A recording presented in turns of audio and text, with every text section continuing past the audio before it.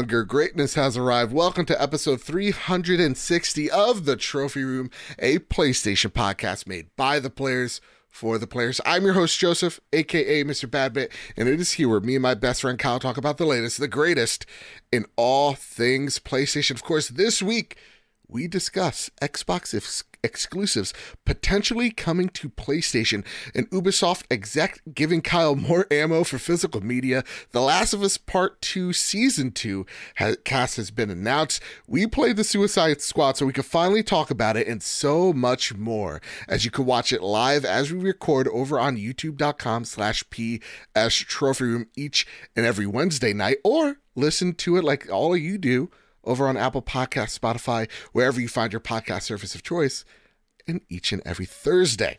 So with all that said, with all that out of the way, the greatest co-host, whoever is, whoever will be, Mr. Kyle Stevenson. How are you, sir? I'm doing great. Also, for anyone listening to the podcast, come check out the pre-show, because I think we found our new pre-show game. Yeah, it's a lot of fun. I won't spoil it. Go over to YouTube, watch the first 15 minutes or so. Yeah, it's like Wordle, and I don't know what Wordle is. Yeah. How you doing, Joe? We're a week away from the Platties. How you feel? About the games that we've chosen, I feel good. I think the game of the year still surprises me when I say it out loud. But seeing all the love and support from it and critical thought and feedback, that's what's worth it for me, man. I love seeing everybody just as surprised as we were. Baldur's Gate 3 is the Trophy Room Game of the Year. And I think, if I'm not mistaken, too, it was the closest year as well. It really was like a three-way race between Spider-Man, Alan Wake, and Baldur's Gate. So it was such a great episode. If you guys haven't checked it out, make sure. But how are you feeling? How are you holding up? Great. Yeah? I'm very happy with the Platties. I love how it turned out. I think all the winners are the winners. Like, there's no second guessing. Yep. And it's tough for me to say because I wish more games got recognized, but I can't fault that on the other games. Yep. I would have loved to have more indies win some stuff, but they're like Baldur's Gate. I don't know what you want me to tell you. Exactly, dude. It's so, I don't know, it's a magical experience. Go play it. Though I want to just say for the listeners out there, if my breathing is a little bit, I don't know, heavy, I strained my back shoveling snow, humble brag. So my whole upper back hurts and neck and shoulder, and it's been not great. I don't like snow, and I wish we could move to Cancun. That's all I have to say on the matter. I love the snow. I also don't have to leave the house, so it's fine. Oh, man, I hated it because I had to, my brother, he's a teacher now, so he has to wake up bright and early. Did they have delays? He had a delay. It really should have been a closure, but it was so icy. It was the thick snow. It wasn't like the powder snow. So it really sucked. I mean, even powder snow, when you have enough of it on your shovel, it's going to weigh a bunch. Yeah. But like that one, you could always kind of like, you could act like a plow, and you could just like shovel it lazily. Did you see the Buffalo Bills game? No. So obviously upstate New York, they get lake effect snow. Yeah. Because that's where I went to college. That's where I got like 8 feet of snow in a week. Oh, Jesus. Because my college, Oswego, was right on the lake. Buffalo, similar. It's up there. It's on the lake. They got a ton of snow, and excuse me, they had to move the playoff game from Saturday to Monday afternoon because there was so much snow, and they hired people in the community to come and shovel out. And it was so bad that they were like, listen, you just show up, you get whatever seat you want. I was gonna just say. Come and just sit where you want. But and similar to like in Kansas City for the Chiefs game, it was bitterly cold there. There were a lot of like TikToks I saw and pictures of like they would open their beer and it would just turn to slushy and then freeze over the can. Oh, that's like cool, that's though. how cold it was. It's very cool. I would not last because I need to drink liquid when I'm at a sports game because I'm yelling and screaming. Yeah, I would have passed out of dehydration. There's no way. Absolutely not. And also, I'd be like, come on, you guys are multi-billion-dollar organizations, like, But it's cool. They're like, pick your seat. Exactly. Just come on down.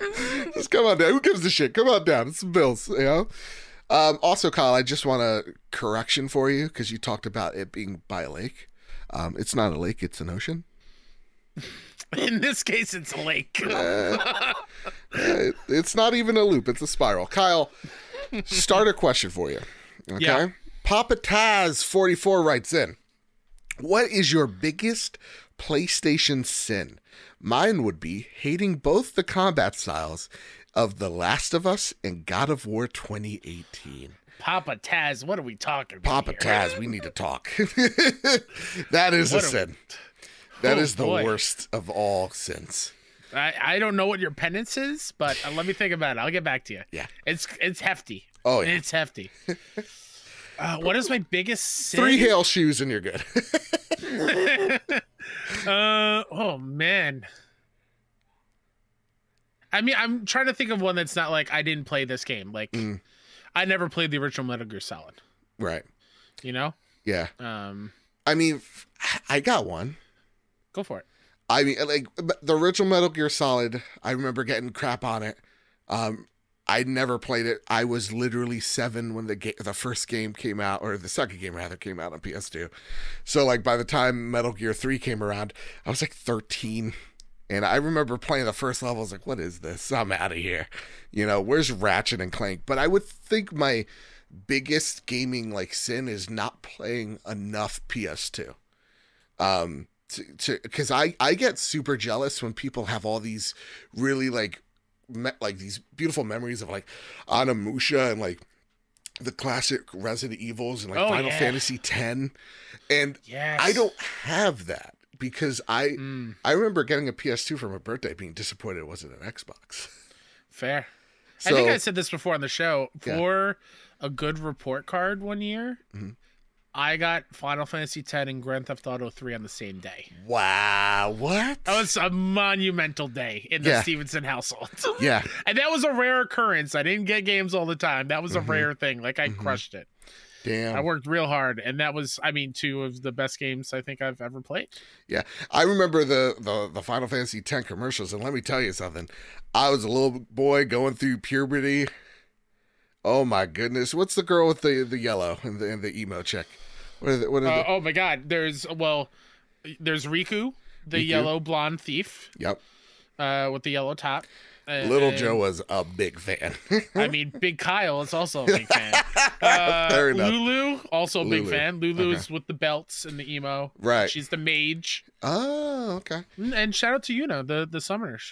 Oh, She's cute so too. that's where Yuna gets her name? I don't know, maybe. I would like to I would think like so. to think so. Yeah. There you Oh, go. Jinx.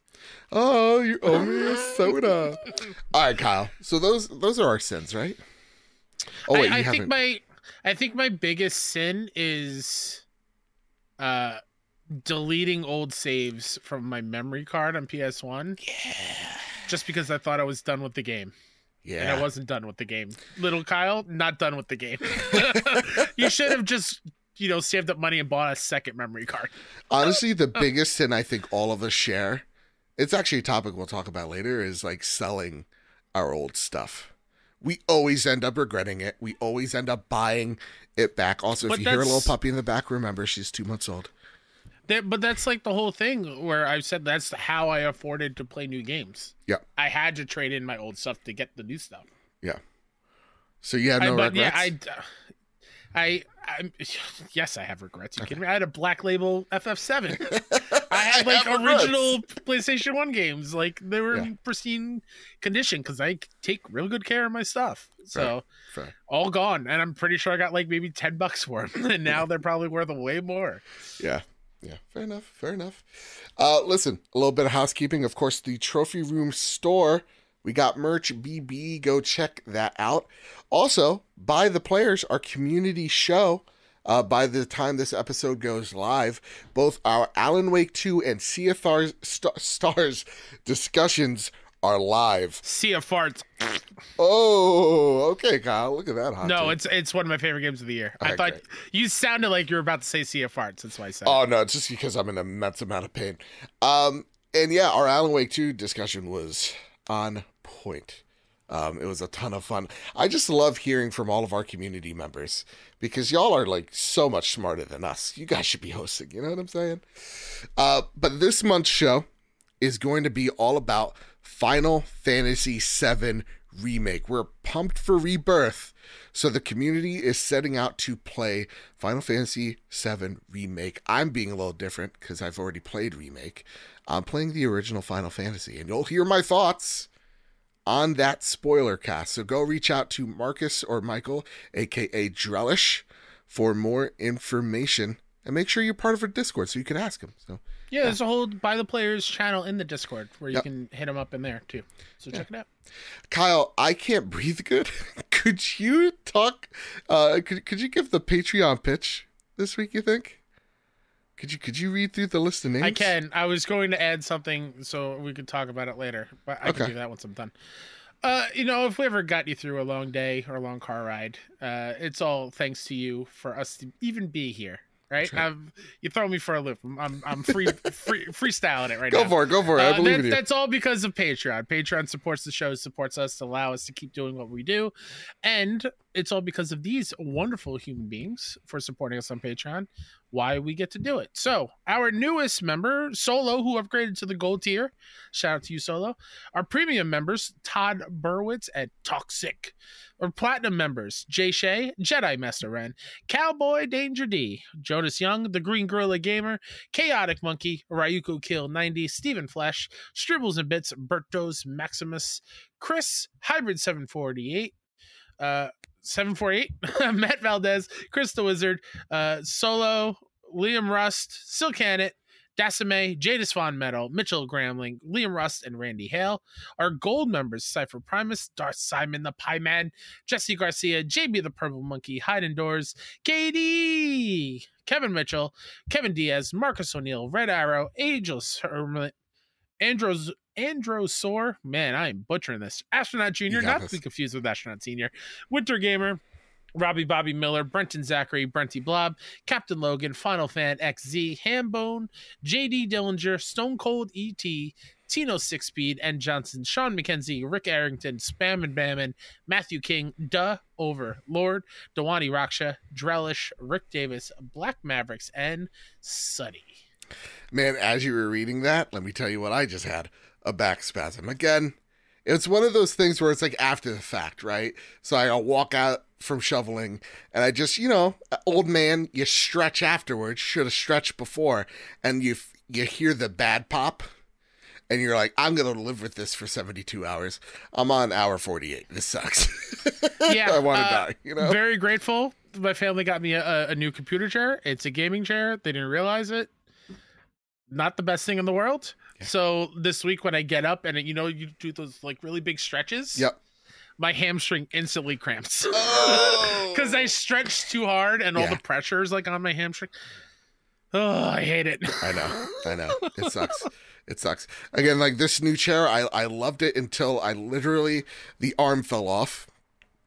It's just like as I'm walking into the door, arm just on the floor. And then the lever where you lean back, just totally like fell off. So I was like, you know what? I got a month warranty. I'm just gonna return this for another chair. Yeah, I'm just gonna. You know what? I'm just gonna. That's why they're there. I mean, it's wobbly as all hell. So I don't know. I might die. I might die on this episode, y'all. That said, listen, it's time to finally square up the news. First bit of news is a bit of a doozy. Okay. Tom Ivan over at VGC writes, Sea of Thieves could be released for PlayStation and Switch, it's claimed. And Kyle just bit his tongue while he was talking. Ow. Last week, the Nate the Hate podcast said Microsoft was planning to bring one of its, quote, more acclaimed, end quote, first-party games to competing platforms this year. Responding to this claim, Giant Bomb's Jeff Grubb said Rare's Sea of Thieves could be set to make the jump to Sony's and Nintendo's consoles. Quote, Sea of Thieves, I'll say I've heard that was one that might be coming to other platforms, he said on Monday. When I first started hearing these rumors, I was like, this is probably about Sea of Thieves because I've heard that could come to Switch and PlayStation, end quote. In his new industry newsletter, GameFile, former Kotaku editor and Axios reporter Stephen Totillo also said on Monday that he'd been told by a source that Microsoft has considered bringing Sea of Thieves to PlayStation possibly for an early 2024 release. Had a bubble in my throat. The pirate-themed co-op multiplayer game released for Xbox One and PC in March 2018, when it became the first exclusive title from Microsoft to launch on Xbox Game Pass day and date with its retail release.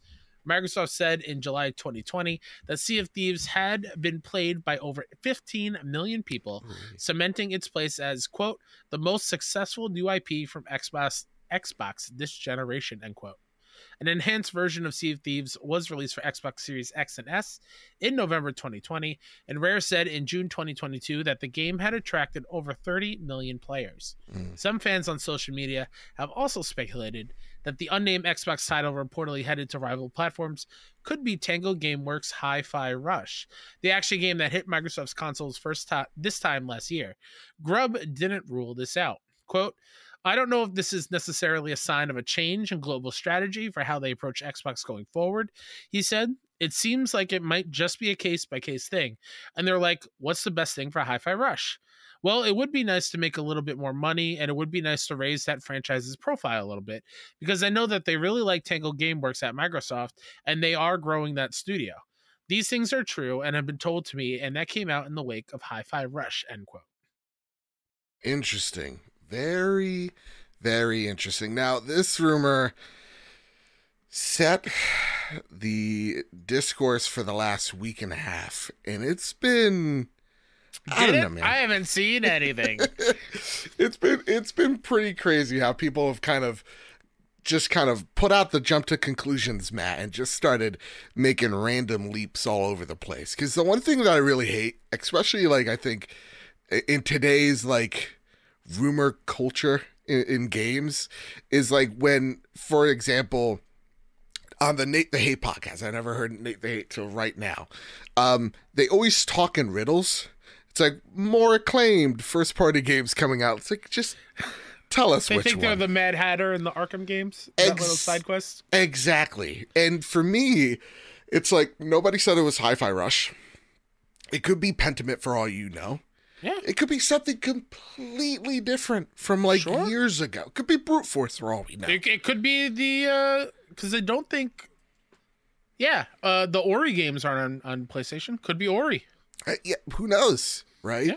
And at the same exact time, Xbox has had a history of putting other games or letting their partners put their games on other platforms. Cuphead's a great example. Ori, as you just mentioned, a great example. But I feel like people just kind of took this story and just started running with it and seeing which direction they should run in. It just felt really odd. And to see the Sea of Thieves connection, shout out to my boy Luke Lawyer and Captain Logan over at the Xbox Expansion Pass. More so Captain Logan. I don't mean that in the funny terms, because he hosts a Sea of Thieves podcast called Keel Hall Podcast. Check it out if you love Sea of Thieves. This is a guy that's been close to Rare, close to this game as anyone could be. He's been there since day one with this cast. He's interviewed the creative director, I think, multiple times. So like, he's just come out going, don't believe this. This sounds, all of this is bullcrap. So like, if someone's telling me who's like the closest to this thing, of whom I trust, this is probably malarkey, then I'm one to take that side of it. At the same exact time, though, Kyle, I'm going to play a little devil's advocate. Because usually when there's doom and gloom in the Xbox community, Papa Phil and co. come out holding hands going, don't worry, guys. Everything's going to be great, right? It could be the big things like Call of Duty is going to remain on PlayStation. It's going to expand other places. It could be when Redfall scores a 5 out of 10 and they go on a podcast and they talk about losing the generation to lose. And it could be something as small as the CFO saying, hey, listen, we're thinking about putting Game Pass even on PlayStation and Nintendo to investors. And then Phil the day after going, whoa, guys, whoa. We're not going anywhere. Xbox is still a thing, that type of stuff. And I would also just say, let's just take a look at Phil's language as well.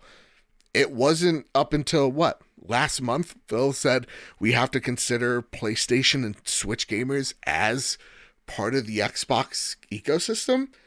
So I kind of see both sides here. I see where my friend says, "Listen, I don't smell any smoke. I'm very close to this team. I haven't heard a gosh dang thing."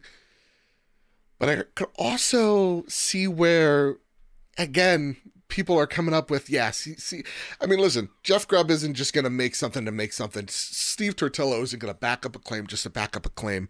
I think Steve Tortillo is one of the best reporters we got here and has a tremendous track record. Same with Grubb. And I just don't see them I trust fibbing. them over a Nate the Hate. Exactly. No offense to Nate the Hate.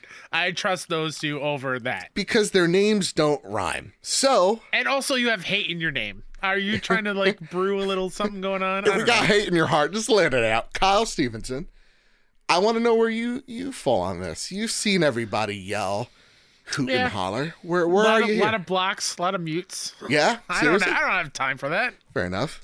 Well, what do you think? Do you think we're going to see a hi-fi rush in a Sea of Thieves? So, part of me says yes. Mm-hmm. More so Hi-Fi Rush than Sea of Thieves. Why is that? Just because, and I joked about it before, and I know this one will never happen. Okay. But like, there has to be a PlayStation build of that game somewhere. Right. Like, that's lost money. You know, just on the development side. Like, I joked about, there was a legit Starfield PlayStation version being worked on for probably a long time. So I could see maybe as a way to get more money of them reviving that kind of builds and bringing it over. But that's like small chance. Yeah. At the end of the day, I really don't see it happening. I could see a lot of more, and we've seen it like with indies, like more of the third party timed exclusive things come over because that happens all the time. Yeah. But to have the mainstays of like, this is why you play on Xbox kind of thing, I don't think that's going to happen so soon. Right? Like we record this, tomorrow's the Xbox Developer Direct. Right. I don't think they're going to drop that news there. Right? Like, if this does happen, I can see maybe a summer thing. I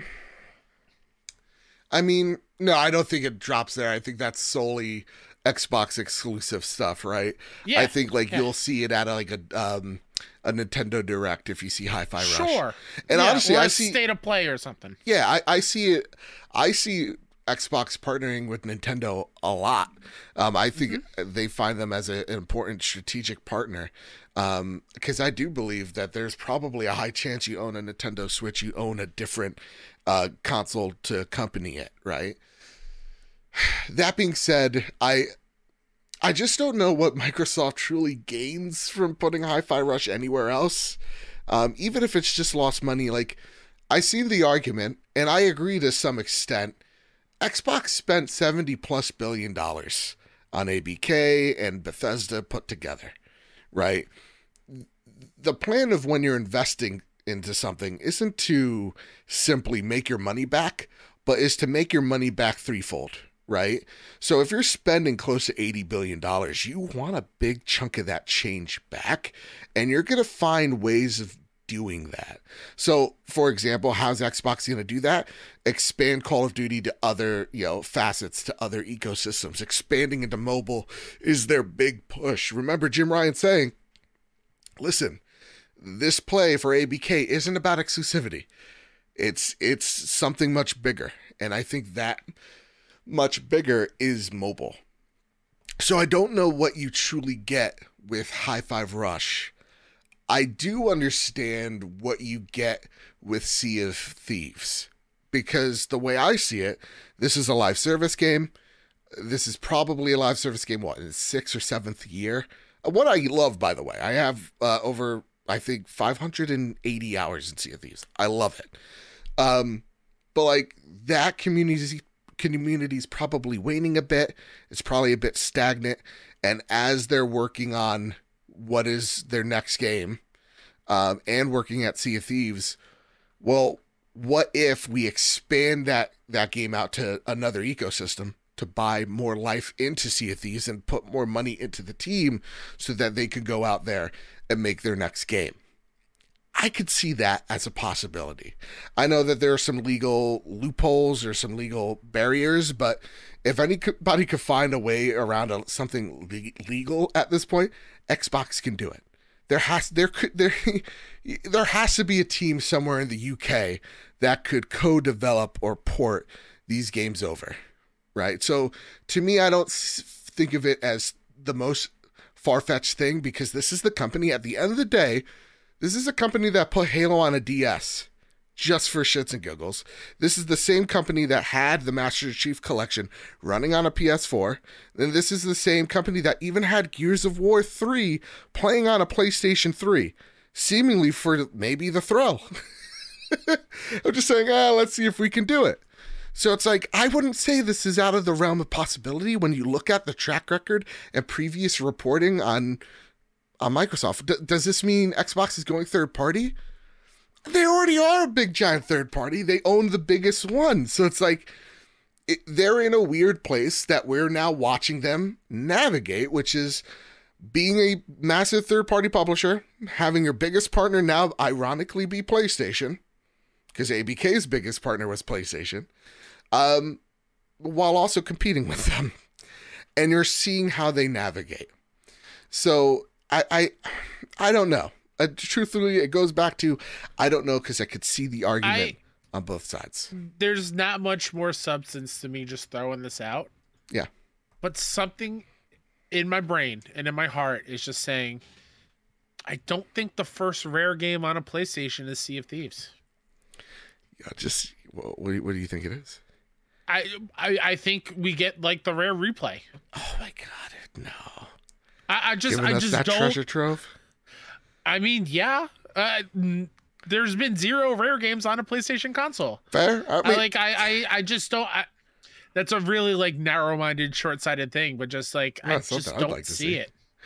Right. I'm not saying I wouldn't like to see it. I'm just saying it'd be weird. Yeah. Do you then agree with the Hi-Fi Rush and Sea of Thieves of like why own an Xbox? Because you've seen a lot of people throw that out there. Of why own it if they hop? No, I don't see that. Yeah. It's not There's still plenty of value Xbox gives you. Right. I mean, Game Pass for sure. Yeah. Yeah. Like Hellblade. This whole console war tribalism is just tiring and exhausting, and I hate it. And we also understand we host a PlayStation show, but we don't have like... Yeah, but we're not out here like bashing other consoles because they're taking our games. That's right. We applaud when PlayStation games to PC. Yeah. We're not mad about it.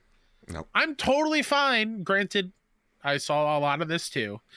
MLB made them do it, but I'm happy the show is on Xbox and Nintendo Switch. Yeah. Go play the best baseball game out there. That's fine by me. I don't care. More people get to play. Like that's, I think, the sentiment I think a lot of people should have. Although there should still be some sort of value in your console ecosystem of like the IP that you are getting to play only there. And I think as you see that developer direct, I think that's what it is. It's all these games come to Game Pass on day one. You see your Game Pass exclusives like your Hellblade 2s and your Vouds and whatnot, and like your Halos and your Gears. But at the same exact time, I mean, look at what we've been going through with like layoffs after layoffs. Bigger games are getting harder and harder to fund. So it's like, can we just take off the caps for a second and realize that both PlayStation and Microsoft have a problem at hand, which is the budgets are getting so big, they need to find money, and that means maybe going outside of an ecosystem or two? Like, to think that there's not going to be a possibility one day ever in the next 10, 15, 20 years that you're not going to see another PlayStation exclusive jump ship and go to maybe even an Xbox one day, like a multiplayer game, it makes sense. So like, I think I would be singing a different tune. Okay. I think you as well. If it would be, and this feeds into the thing I don't love, but I'm just gonna say it anyway. Feed the beast. I wouldn't be totally into a PlayStation IP coming day and date on Xbox for the first time. Right. That is where I want to be rewarded for playing on PlayStation.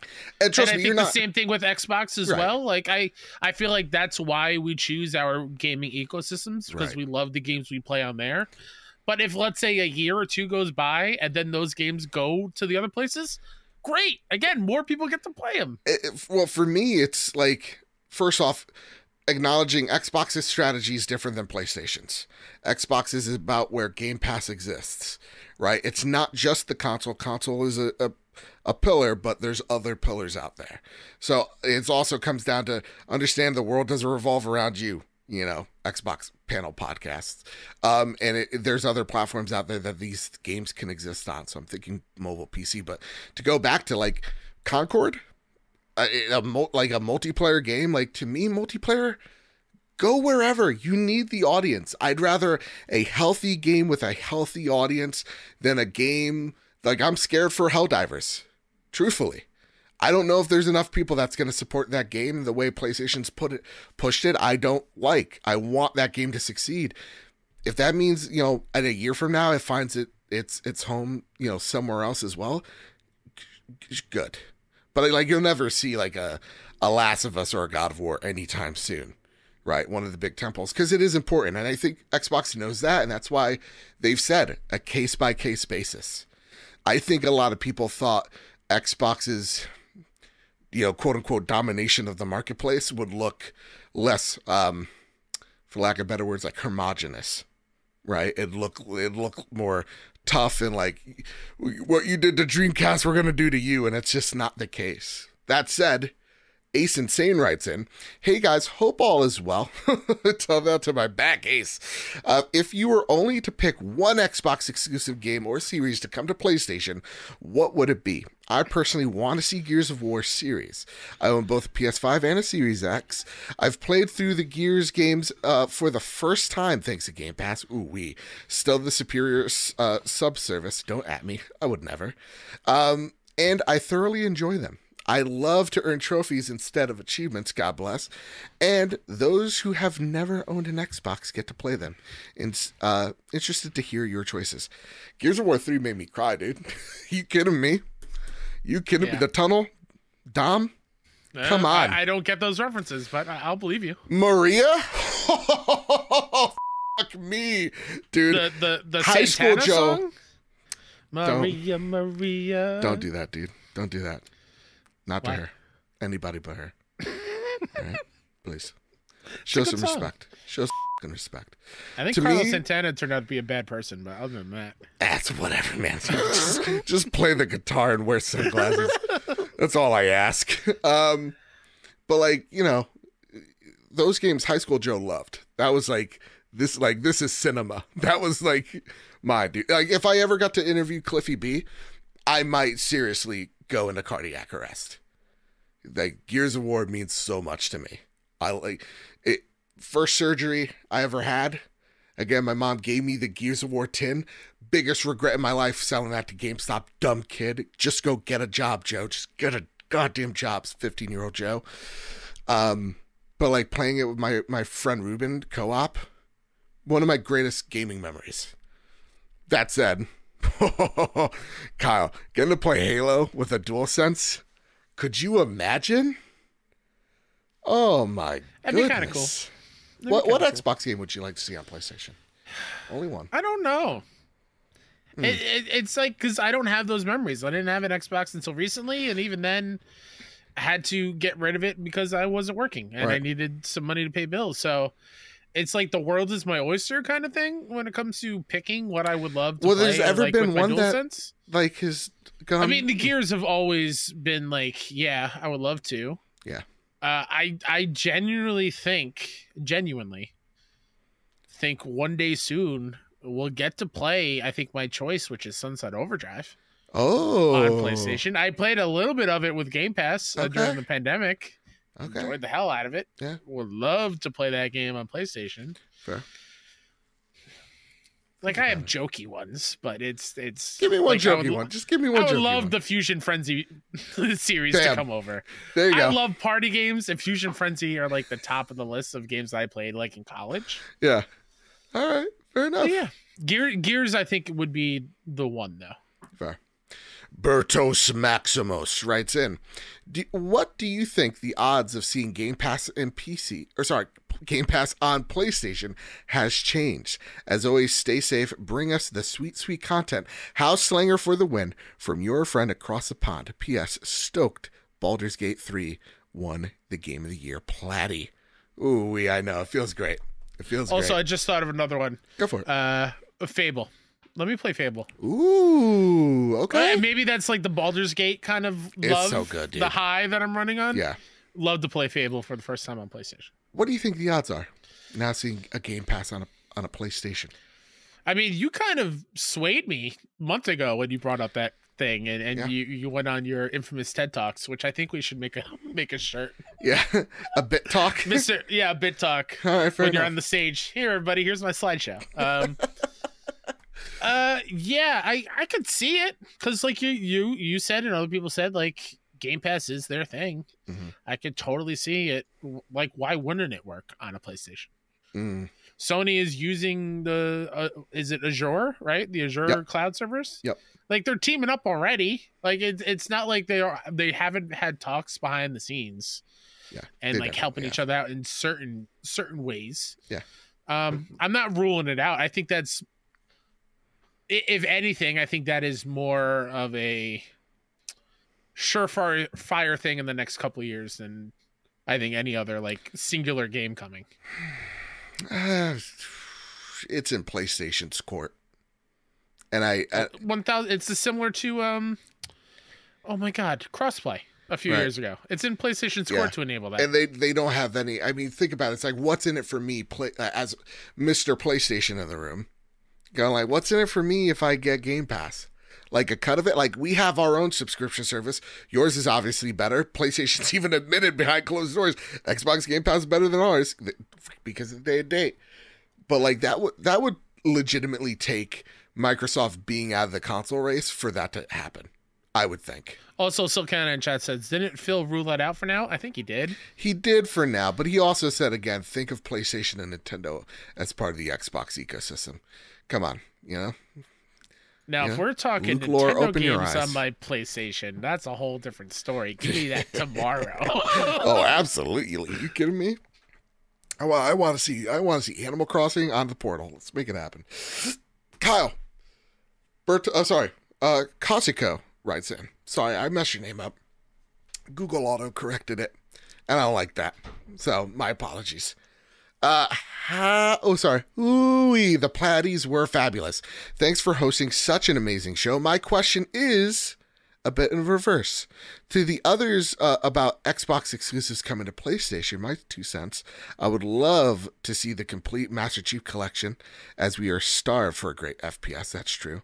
But what PlayStation exclusive would you want to share with our cousins over at Xbox? I love that. Let's call them cousins. Let's get it like the bear. Hey, cousin, Cousin Phil. Are they second cousins or the first cousins?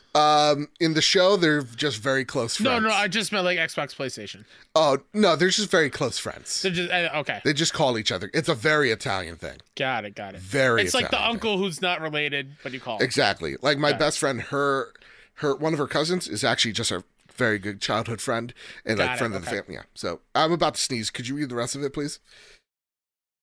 What PlayStation exclusive do you want to share with our cousins over at Xbox? I'm feeling generous this morning, so would love to see God of War and Uncharted series, as well as Final Fantasy VII, all of them. Cheers. I think you mentioned one of my answers, because I feel like it is one where I feel like a lot of Xbox players, not the level-headed ones, the crazy ones who are making Twitter a hellscape, and same thing with PlayStation players, same thing on that side. Right. I would love for them to play the Uncharted series. Yeah, man, that'd be dope. They seem to always like to poke fun at Uncharted, like, oh, it's not that great. You're lying. It can't be that good. No, I want you to play it, and then come back to me. No, I want to see Last of Us on there. I would love for them to shut their mouth, cousin. Fair. I would love to see Last of Us and Last of Us Part 2. Because now that you have it, and I want to see, here's the thing I really want to see. I want to see the numbers I want to see the sales numbers. I want to Oh, see. I want to see them 1 and 2 on the marketplace. You know what I'm saying? yeah. Just shut up those dummies Just over there. any over-the-shoulder third-person action game that they love to say that's all PlayStation's got. That's right. You know? That's right. And then you take a look at 2024 and you go, indie, over-the-shoulder action game, you know? Avowed, over-the-shoulder action game. That's whatever. All right, Kyle. Enough of that. It was all in good jest. We all had fun here.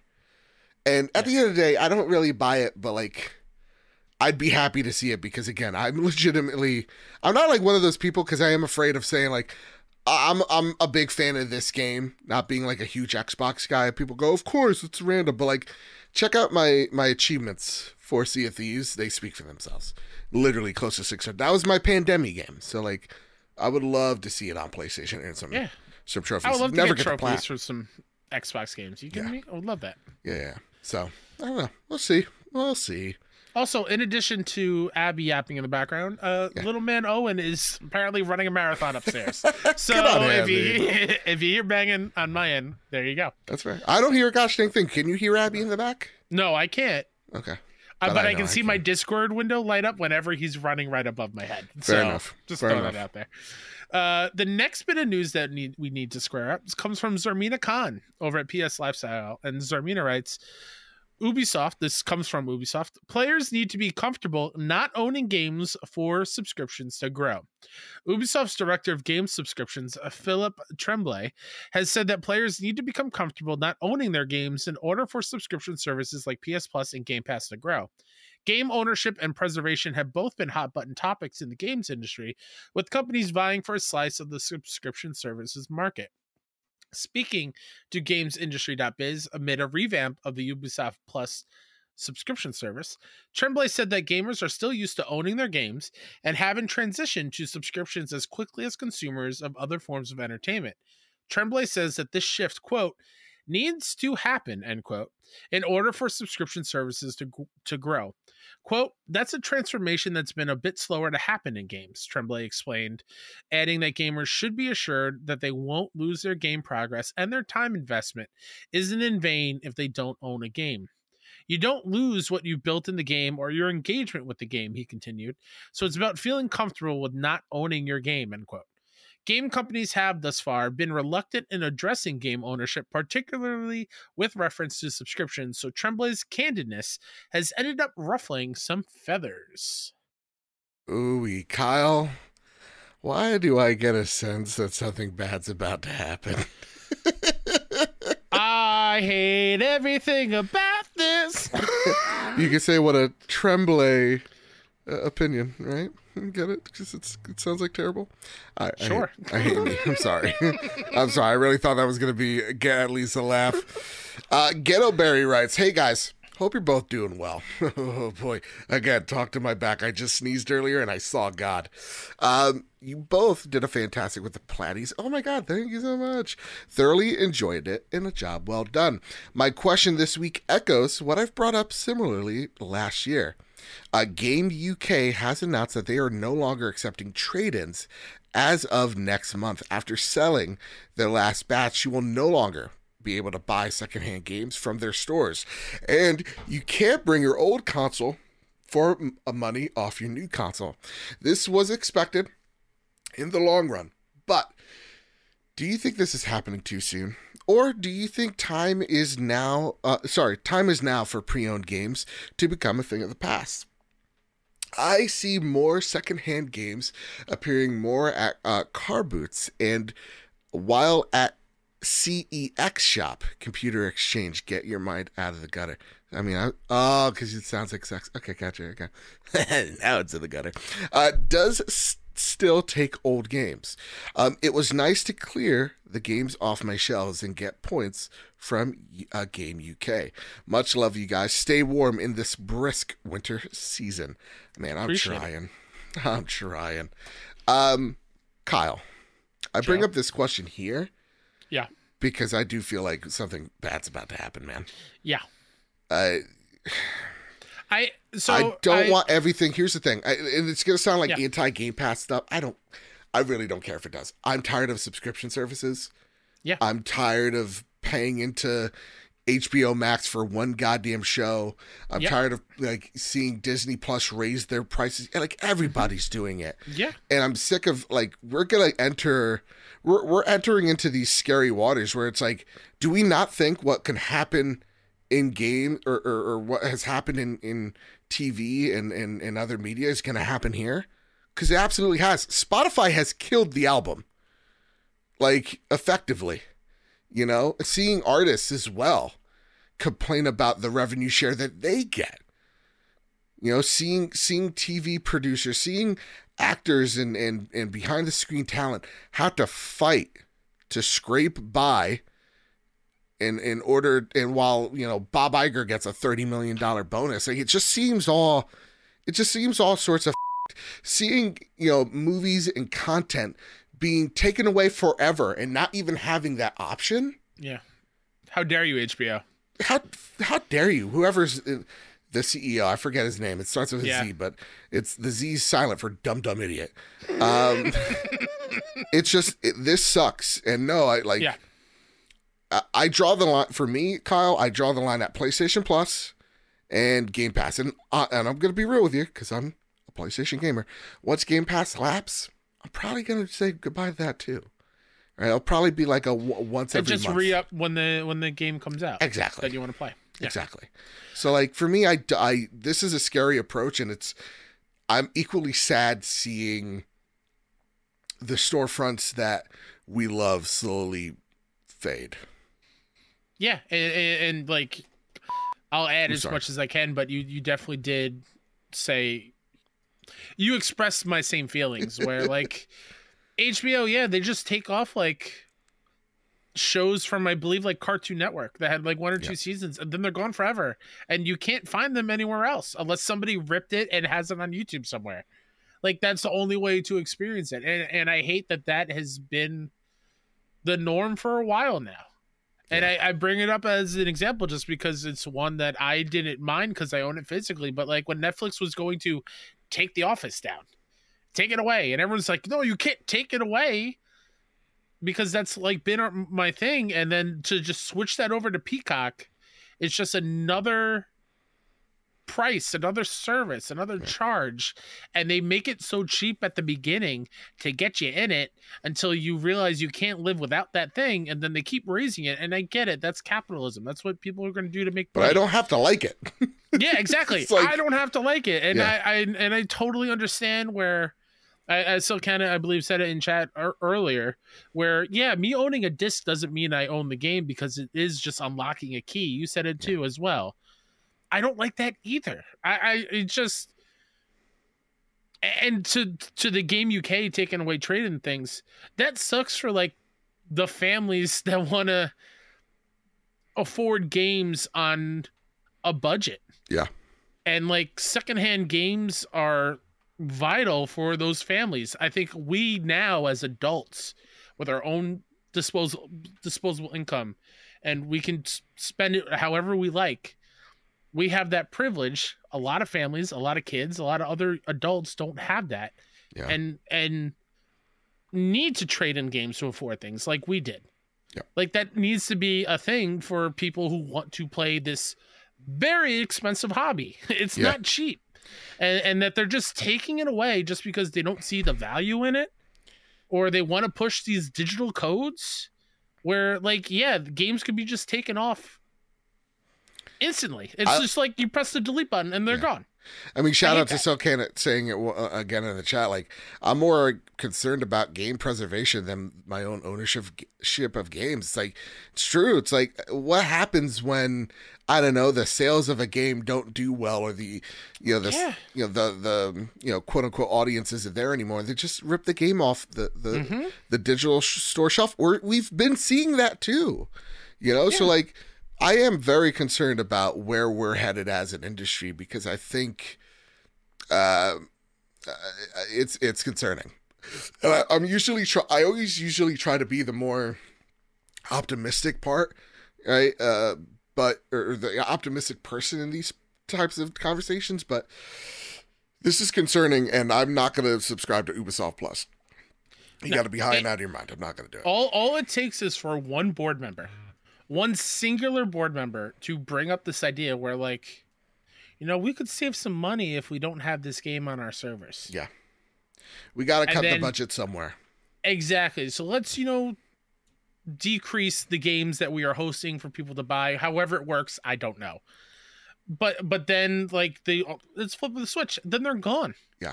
We saw it with Telltale when that went down. Some of those games were taken off the store. Yep. We see it with the PS Vita store going bye-bye. Yep. Like, all these games, unless you bought them all, which would be insanely expensive, are so hard to be accessed. Yeah. Which brings into, like, another argument, which is why I like remasters and remakes of old things. Allow them to be able to be played on this new generation of games, because it's so expensive to get them. Yeah. The older games, those games go up in value. $100. This was a question at PAX East last year for the video game trivia hosted by our friend Jacob McCourt while I was on there. Mm-hmm. He showed a picture of Little Nicky, the Game Boy game of Little Nicky, the movie game. Guess how much that game is? $100. Selling for. Complete in box, like $650. Jesus Christ. Like, it's granted, that is a rare case, but a lot of those older games are so expensive, and you can only play them if you have the original cart version, right, or the original disc. I hate that. That is a game preservation thing where I wish these big studios have that kind of talk within. Be like, this is our ecosystem. Let's have all the games, or as many as possible, be able to be played by anybody. Yeah, because it's like it's a history thing. Yeah, I don't want to be 80 years old and be like, hey, you remember this game? Oh, I've never heard of it. Yeah. And me not being able to show them. Right. And I think we already have such a we're already so bad at it to begin with. And so to have some boardroom guy who doesn't know me at all, right? Go, people gotta normalize not owning their stuff. While trying to preach NFTs or digital ownership. It's like, and also like, hey, by the way, don't pirate our games. Yeah. Well, I'm sorry. How else am I going to play it if it's nowhere else? Yeah. I can't afford it because you're shutting down all secondhand games. Sucks. Spoiler alert, a lot of people pirate games. It's a thing. I did in my youth. I'm not afraid. Statute of limitations are up. Okay. I don't care. Okay.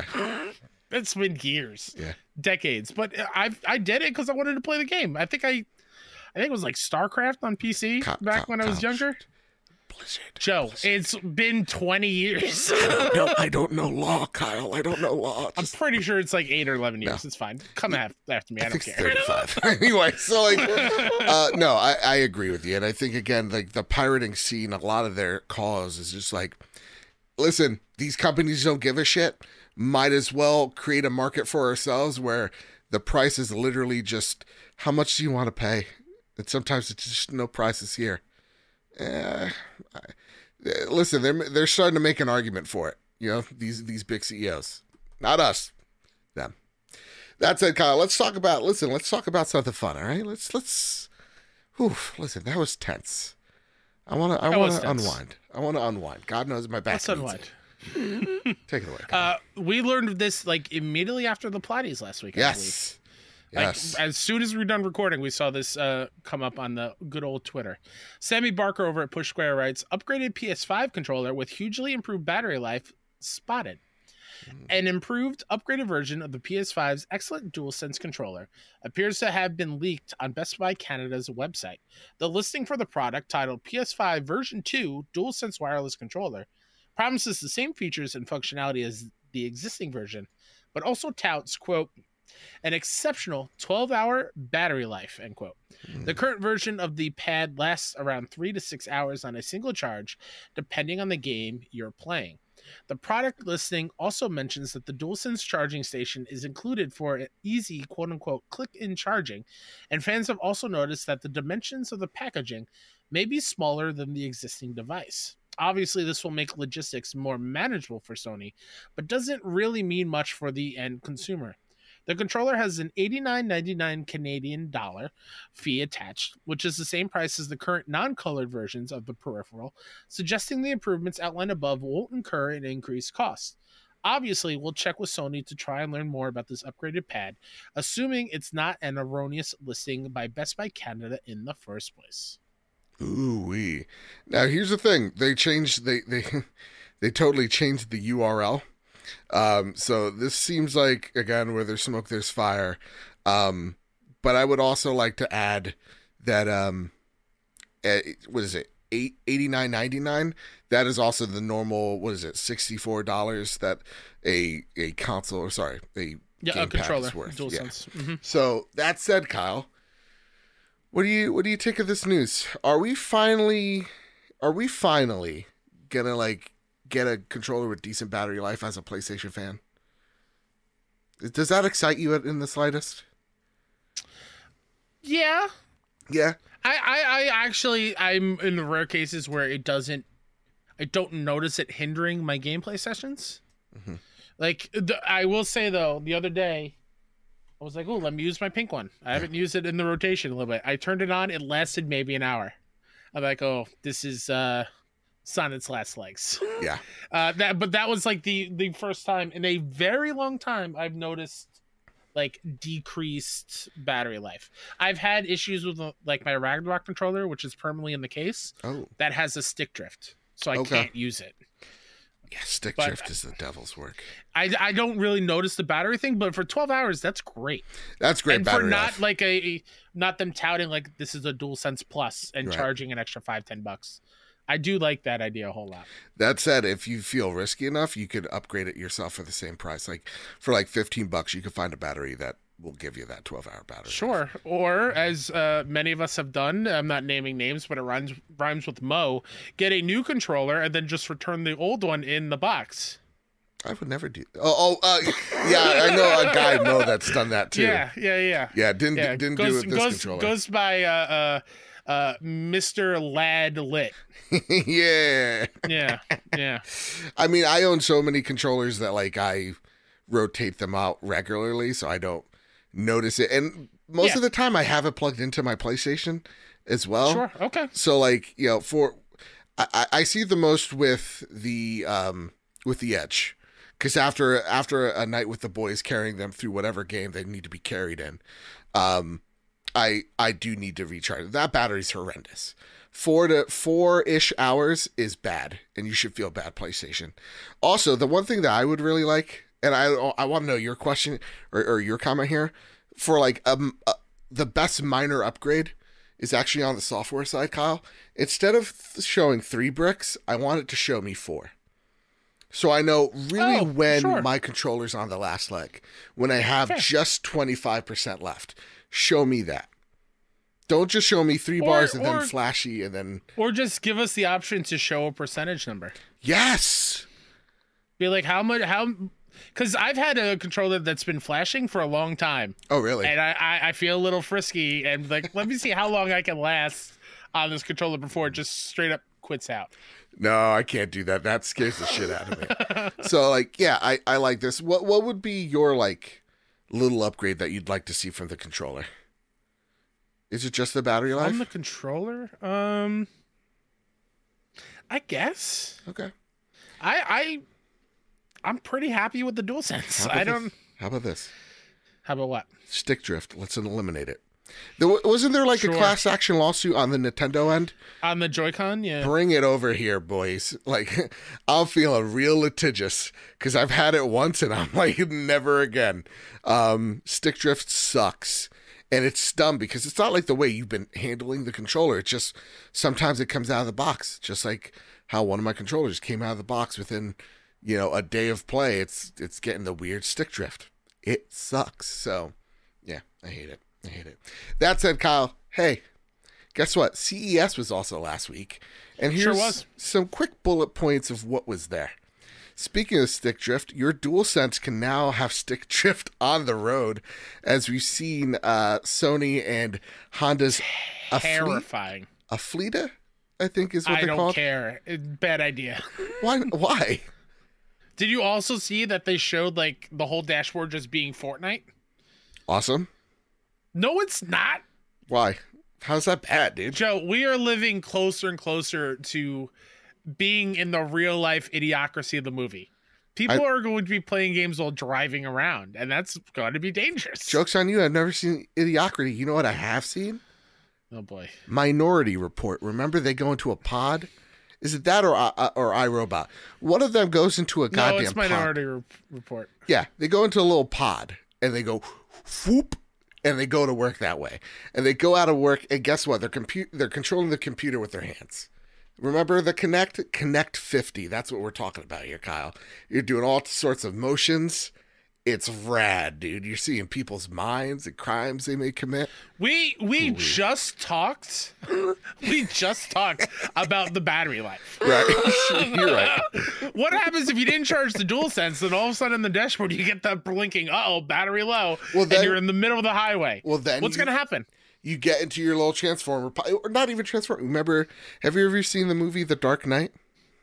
Yeah. And like Batman, like the Batmobile gets real messed up. Turns into a motorcycle? Well, he goes and he shoots out, and it's a motorcycle. Wow, it's like I'm in the theater.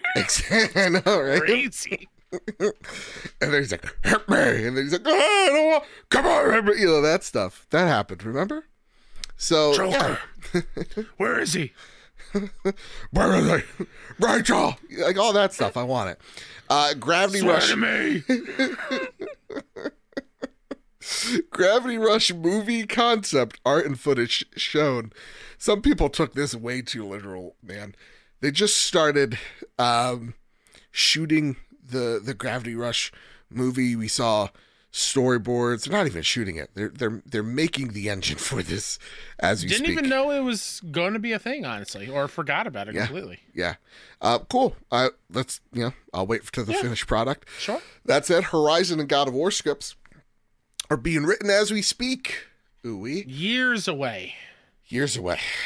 Years away. I want to say what, 2026? Oh, I think we'll get the cast by the end of this year. Cast, sure, but we're not seeing it until You're seeing it worked on by 2025. Yeah, being worked on, but when are we going to watch it? Oh yeah, 2026. So depending on how right? this year goes, I don't think we may even be around for 2026. Let's be real, right? Looking pretty bleak. That said, hey Kyle, talk about weird things. A weird Patapon remake may be in the works. It looks like. Patapon. Here's the thing, though, Kyle. It lacks all the charisma and charm and art from the original Patapon. It's weird CG looking 3D. It's weird. It's a weird descripting word. It looks too commercialized. Yes. Yeah. It does have that weird funky charm as the PSP original game. I'm just honestly I'm more excited about I'm blanking on the name. Yeah, the original Patapon creators. Very weird that Patapon's being remade not by the same team, and it looks like a wildly different-ish game. You know. All right, now it's time for cool that they remembered it though.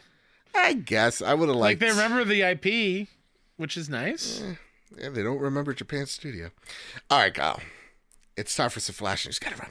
Gotta go fast. Oh, my goodness. Helldivers 2 PS5 PC crossplay confirmed. Thought this was just a thing that was a given, but all right. Crossplay confirmed. We saw a new trailer for the game. Looks fun. I'm excited for it. Yeah. I want to see what a match looks like now. Sure. Show me how a match looks like, or what it looks like. Hey, PlayStation. What up? State of Play would be really, really cool right about now. Yeah. You know? I think it gets announced next week. And I think we got to get our expectations in check. Expectations in check for sure. Just show me more of Helldivers. Yeah. Do a little bit on Suicide Squad if you want. Sure. And maybe Rise of Ronin. Right. I mean, Final Fantasy is a given. And sure, but like, I'm not expecting the world in January. Some people are like, oh, I want to see like Uncharted 5. It's like, no. This is they're talking to their partners. This is like a very much a third party, maybe some indie stuff there. Like expectations are in check. The showcase is when we see the big stuff. So yeah. Just remember that. I feel like we often forget and we're like, we want to see God, and we get disappointed when it's just a disembodied voice. I don't want to go to Chili's every time I want to see God. You know? Exactly. Exactly. All right, Kyle. This one you just added in. So let's The talk about it. FF7, there's a new FF7 Rebirth trailer. It's talking about seeing God. The adrenaline spiked. Yeah. That music goes so hard. So hard. So hard. And that trailer goes so hard. Bro, I have no connection. Remember this. No real connection with Final Fantasy VII. You no know nostalgia. nothing. You don't even know anything outside Midgar. Nope. And I'm hyped as shit. This trailer didn't need to go as hard as it did. And it looks like you don't need Cloud in your party. Which they did talk about previously, where in the open world, you can choose... your party? You can make your own grouping. That's and cool. switch on the fly, because they're all running around with you. Yeah. So you can just hit R1 and switch to the other party and have 3 separate people depending on what the enemy type is, which I really, really love. Yeah. I can't wait, man. This looks great. I don't know why he's screaming Tifa. I don't remember why Tifa's in trouble in the OG game. I'm very, very nervous. Listen. But man, that game, every single time I see that game, it's nothing but magic. Yeah. I can't wait. They don't miss, man. I took off like 4 days of work. Oh, trust me, I got a day saved up. So yeah, I'll be right there with you. And it comes out on Leap Day. That's right. It's wild. It's wild. Oh, what are the chances? Hey, Kyle, listen. Let's just hit R1 real fast. Let's enter the media tab. You ready for this? Let's go. I'm ready. Last of Us Season 2 cast revealed for the most part. These are the major ones. Isabella Merced as Dina, respectfully. She very pretty. Isabella is starred as in a number of films in the recent years, including Rosaline alongside Denver, which is going to be Abby. Her other film credits her in the role of the live-action Dora the Explorer in Not the a Lost bad movie. City of Gold. It's a fun time. All right. I've seen some clips. It looks hilarious and like it's completely self-aware. As well as Instant Family with Mark Wahlberg. Where am I? What am I doing here?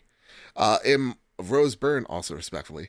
The Father of the Bride remake at Max. And Sicario, Day of the Soldado. And Transformers, The Last Night. We can. I have a lot of movie shame piles or shame history. Yeah. The Sicario movies are very high on that list. Same. I heard the first one's like spectacular. I need to watch those. I have them. They're on the shelf. It's one of those cases. I got them on sale. They're there. Listen, I'm not gonna make fun of you anymore. I don't think. Yeah. Except for the You Meg don't 2. think. Yeah. Can we have a community watch night and we'll just watch it together? No, I will not watch the Meg. How dare you? It's gonna be I will good not time. support. Did you watch the first one? No. Jason Statham fighting a prehistoric shark. Stop. Rainn Wilson's in it. Come on. Stop. Young Mazzino as Jesse, timed to announce the Mason Druckmann shared in a statement published by Variety, and this is where I got this excerpt. Young is one of those rare actors who is undeniable the moment you see him. We're so lucky to have him, and we can't wait for the audience to see Young shine in our show. He was in Beef, and that show's great, and he was great in Beef. So take that, America. Yeah. 2 for 2 in my eyes. Caitlin Denver as Abby. Caitlin Denver. It's Dever, by the way. Oh, Dever. Sorry. Look at me. My ADD kicks in, you know. No worries. Is known for various roles, the likes of Unbelievable, Dope Sick, and Booksmart. Booksmart, great movie. People should watch it. All right, it's real good. This won't be the first time Dever is involved in the project from this studio. She also voiced Blank in Uncharted 4, A Thief's End.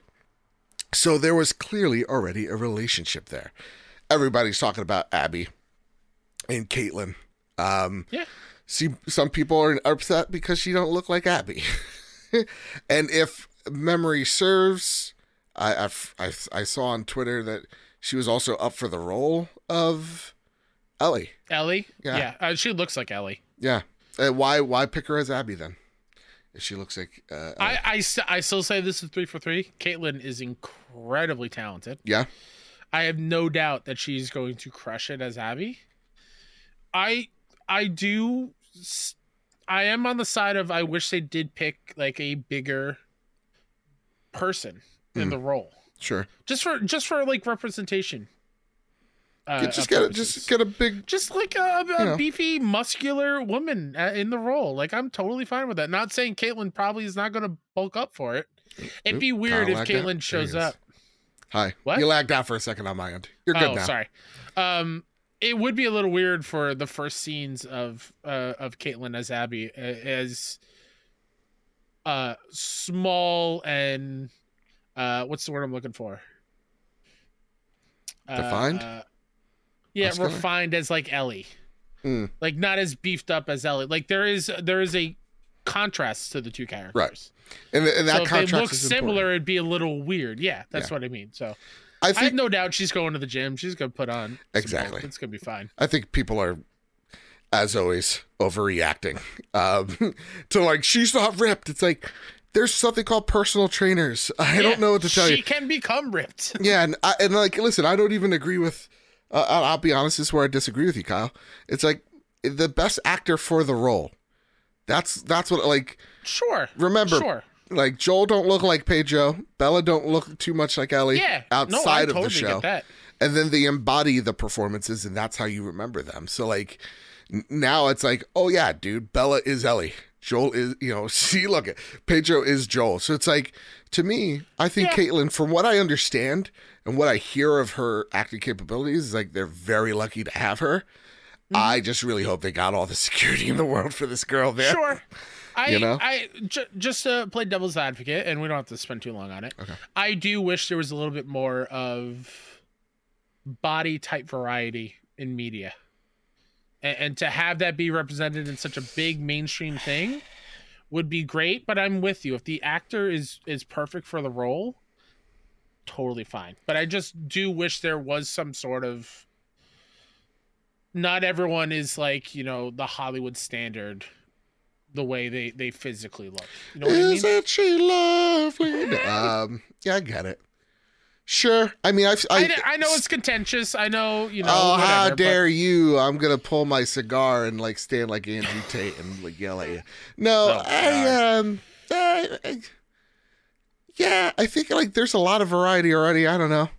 I don't have much. Like I see a lot of it in like Star Wars. Like Appa from Kim's Convenience is one of the X-wing pilots. He's not shredded. And then No, at I the get same that, but exact when time, it comes to the character, eh, I could be wrong on this. I'm fine with being wrong. I feel like Totally she's fine. gonna get ripped like Abby, or she's No, gonna, I get yeah. that. I get that. So that's just how I feel. I don't know. How dare you have a second opinion? Katie writes in, all the casting news for season 2 of The Last of Us is awesome to see. Looking forward to see those actors make these characters their own. Speaking of the casting, this brings me to my question. If you could cast any actor/actress in any video game adaptation, quote, the ones that are in the works or the ones you just want to see happen, who would you like to see cast, and what would you cast them in, and why? As always, much love. I'm still making my way through the Platties episode, and so far, it's brilliant stuff. You should be very proud, thank you, of what you accomplished. Love y'all. Love you too, Katie. This is where I'm very strange. Because, like, it goes back to the conversation we were just having a second there, and I wasn't smart enough to give you a real good retort. It's kind of like, remember when Heath Ledger was going to be the Joker and everybody yelled about Heath Ledger being the Joker?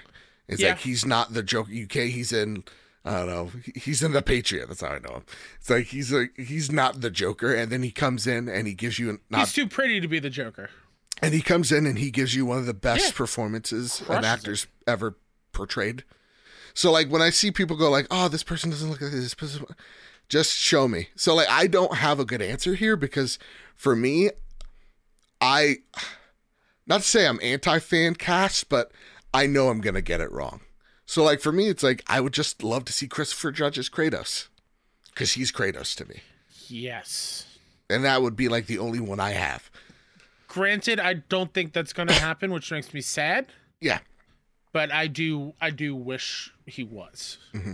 Absolutely. He's got the right stature and everything. Oh yeah, boy. He can totally pull off Kratos. Yeah, in live action. But again, like I think that role is going to be very physically demanding for him, and y'all got to understand how when you're getting up there in age, right? Like how much harder it gets to keep that body type. Sure. And so that's the one thing. It's like you probably need someone in maybe their late 40s to maybe pull that off. Because I remember, oh my god, the guy that plays Drax. Why am I blanking on his name?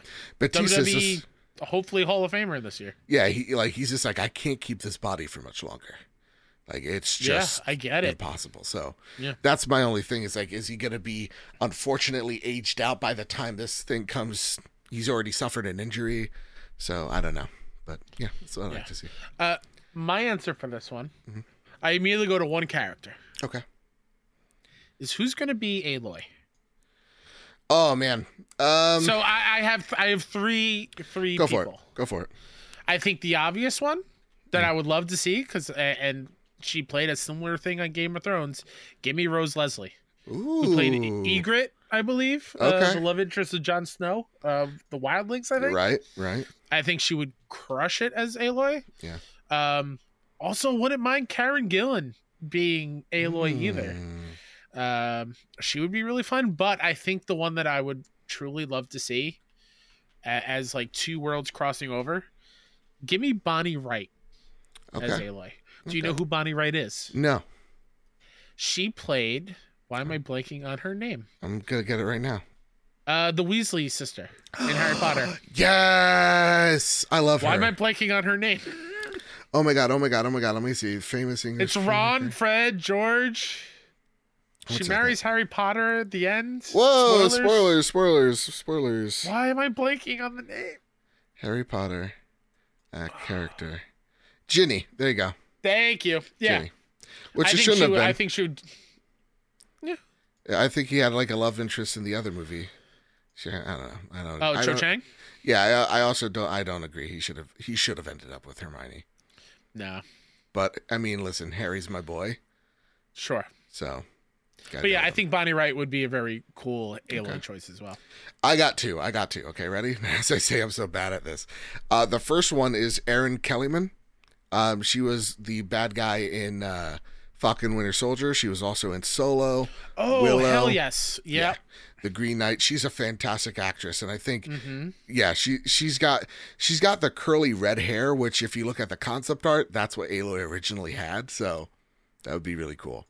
And then Sophia Lillis, who is from It and Dungeons and Dragons.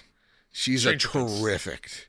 No, not sure. You're thinking of. I'm thinking the other. Yeah. Young redheaded actress. Yeah. But yeah, she's a tremendous actor. And like even like you watch a Stranger Things, you're like, these kids are good. Like they're very good. They're goddamn stellar. But like, yeah, Sophia, she was fantastic in it. Also, watch the Dungeons and Dragons movie. Yeah. It's great. It's legitimately a ton of fun. You don't need to know or be a fan of Dungeons and Dragons. It is a fun time. Yeah. All right, Kyle. Last bit of flash news. Until Dawn, a video game movie in the works from David F. Sandberg and Gary Duberman.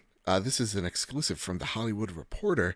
Filmmaker David S. Sandberg has spent several past years in the land of superheroes, is now finally returning to his horror roots. The Shazam Helmer has signed a deal to direct Until Dawn, an adaptation of the PlayStation horror video game made by Screen Gems and PlayStation Productions. All three units fall under the Sony corporate umbrella. Gary Duberman, the screenwriter behind the hit horror franchises Annabelle, the Nun, is doing a pass on the script originally written by Blair Butler, who previously wrote Sony's vampire thriller, The Invitation. Dope. This honestly, all this gels like this. It would be an Until Dawn movie. Like, yeah. This seems also, like it's a good fit. You could totally get the same actors. Yeah. What's Rose Byrne up to? You know? Oh, you mean like Yeah. in the game itself? Yeah. In the game, yeah. Rami Malek. Let's get Rami him in Malek there. back. Get Hayden Panettiere in there. Yes. Maybe they don't play like the teens, No. but get him in the movie. Yeah. Let's go. I think like that'd that. be great. I love Until Dawn. I've been thinking about replaying it recently because it's been a very long time. Yeah. Such a great game. I love that so much. Please play Until Dawn if you haven't. Go. It's a good time. Hey, Kyle, this is a little bit of a Rise of Ronin hype check. Sony is giving out free Rise of Ronin PS and avatars ahead of the game's release. In March, the avatars represent 6 of the game's characters, and it can be claimed via the PlayStation Store. I'm hyped. Let's go. I'm not there yet. Okay, fine. I'm going to play it. It's just the hype isn't... It's not up there yet, and I don't know what it needs to do. Maybe a dedicated State of play spot on the State of Play or something. No, Sony. Like, See give you me next more week, than I just guess. a trailer. Show me how the game plays, like the mechanics and whatnot. That's kind of what I need right now. Yeah, I think. Listen, I think in the next 2 weeks we will see a State of Play. No inside source, no leak here. All right, not Mr. Sony coming up for me to clarify. Nothing. We know nothing. I just got a hunch. And in video games, we know nothing. Exactly. I just got a hunch. Okay?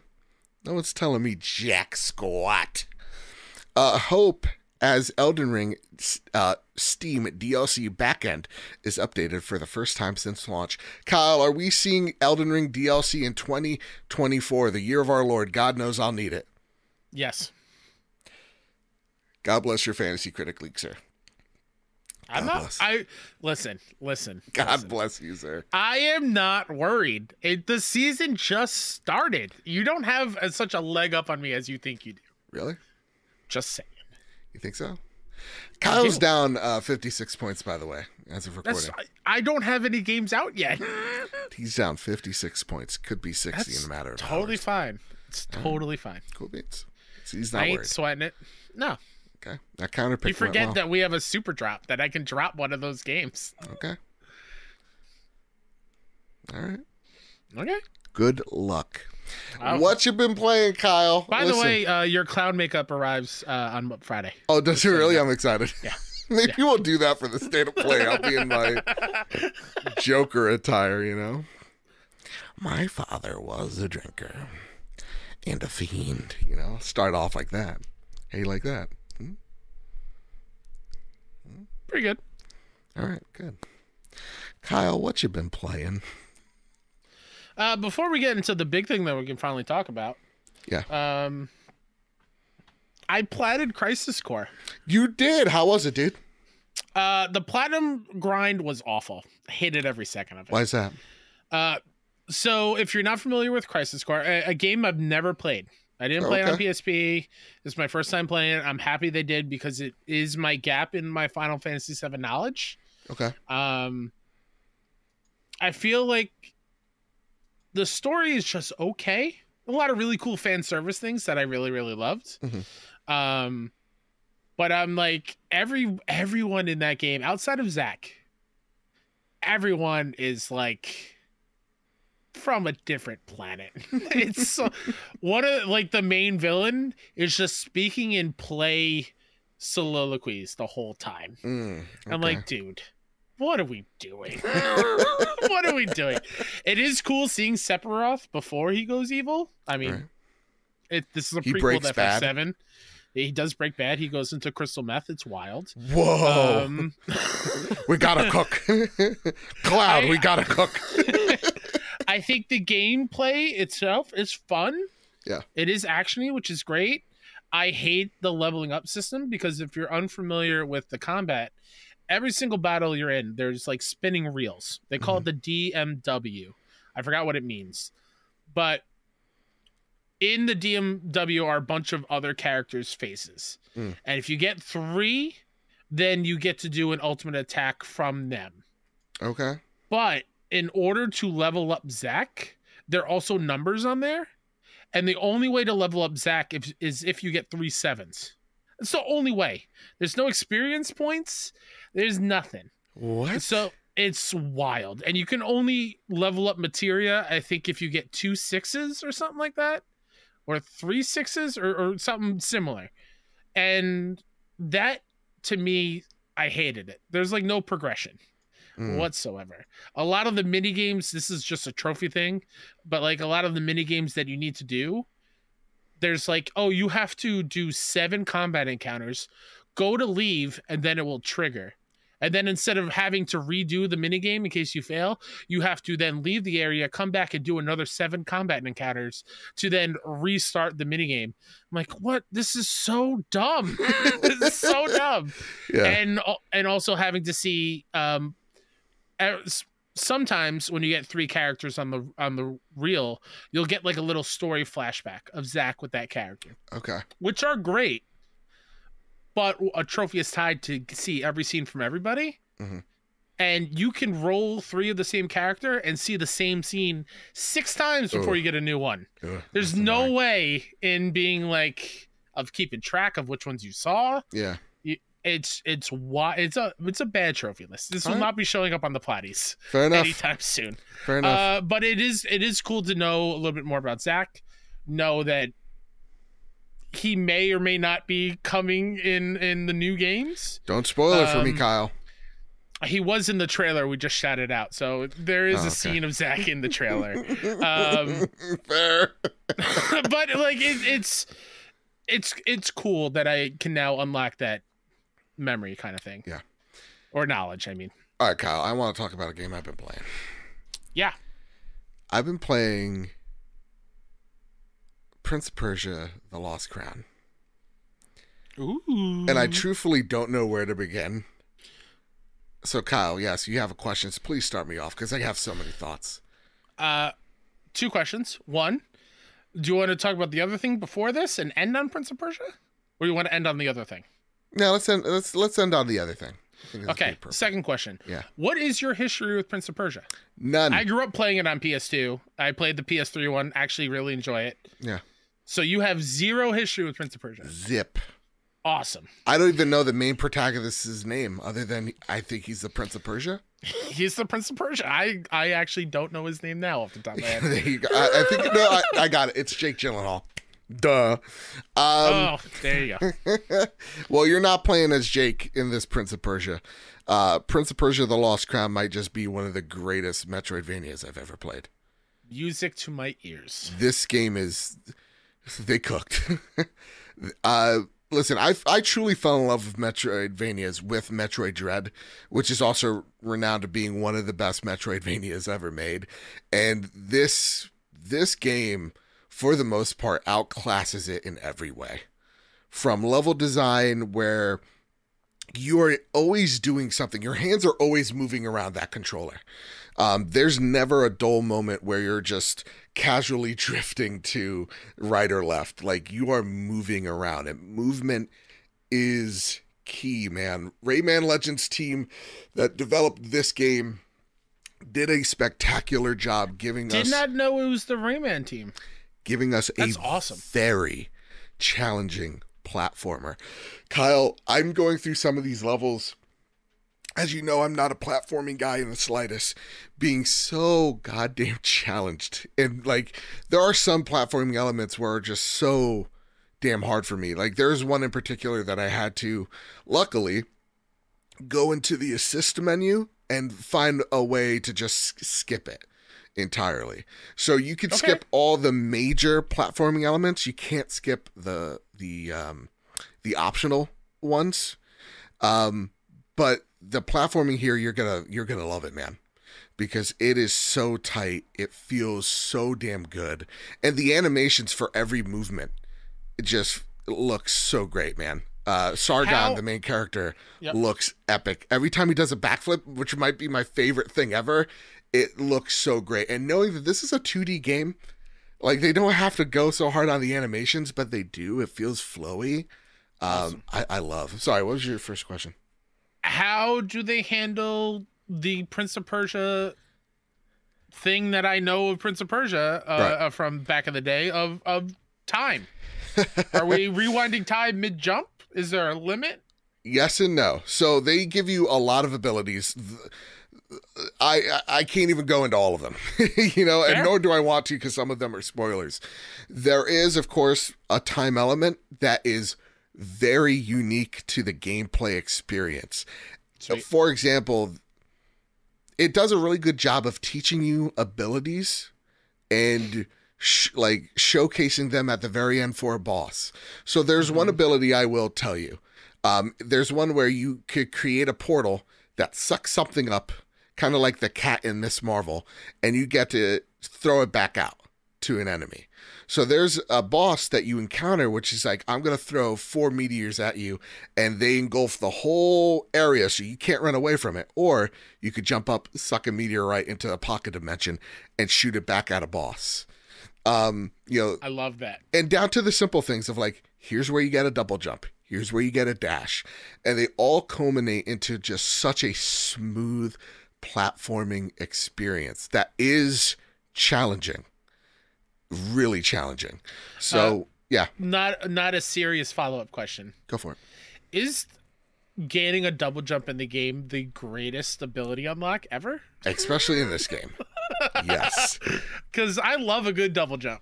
And the one thing that I really love, and actually brings me to this, is like, you're seeing things in the environment that you know you'll go back to. And one of the tropes of a Metroidvania is forgetting where that place is, 16 hours later. Which brings me to my other question is, Yeah. a good Metroidvania is easy to find. A bad Metroidvania, I feel, hinges on the map and the traversal on the map and going to the places that you know you can't access until you unlock a certain skill. Yeah. How is maneuvering around this map? Is it overwhelming? Is it Jedi Fallen Survivor kind of No. craziness going on, or what? Guys, this map is ginormous, first and foremost. Traversing it, though, it feels more tight. Like, you'll always know where you are. And the Okay. map opens up and you get like a good idea of where you are, and the pathways are visible enough where you can plot out your map or you plot out your travels and you won't get lost. But the really cool thing that they do here, Kyle, is they give you essentially a bookmark of like, hey, there's this area early on in the game. I know I'll get a double jump later on, but I just don't know when. And I can mark it on my map. And it'll go even the extra mile as to showing you what it is. So for example, it'll be like, bam, I'm pretty much sharing a screenshot, and I'm like, all right, I need a double jump here, or I need a dash there. Are they categorized by the skill that you need to access that area? There are markers that you can use. Oh, That could tell you, like an Elden Ring on the map. yes, that'd be like, hey, this is a trap is here, or an action piece is here. I love that. They really thought about traversal in this game, and again, it bears repeating. Rayman's Legends team outdid themselves with the maneuverability in this game, but where I'm so surprised at the level of just the depth is the combo system. So Metroid, you're shooting things with your arm cannon. Here, you're getting up close and personal with your swords, and I can't pronounce them, so I won't embarrass myself. But they are, man. And listen, I never played any of the God of War PSP games, so they're probably this. It got me thinking midway through. I'm like, I would really love a Gears of War, like, Metroidvania. Like, let's go. This would be great. Because it made me feel of like the old classic PS2, PS3 God of War games with its combos of just like throwing a person in the air, chaining them in the air, and then hitting them down, slamming them to the floor, and then just daisy chaining combos until they're just out completely. I loved throwing people in the air and then throwing them back down, throwing them back in the air, throwing them back down. It was so much fun. So the combo system in this game is super in depth.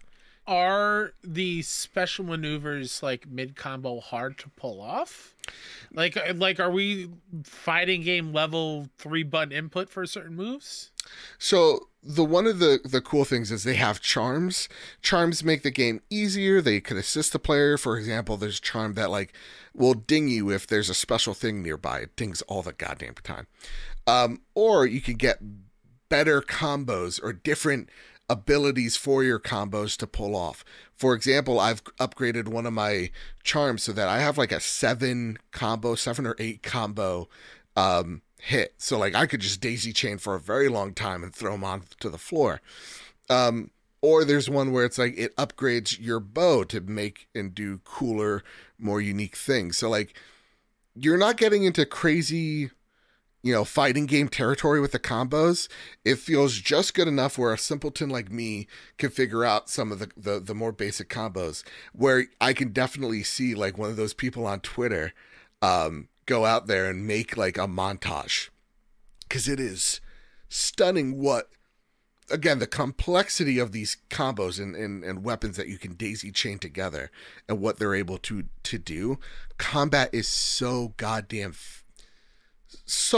satisfying, Kyle. Like, this is special. To me, combat's great.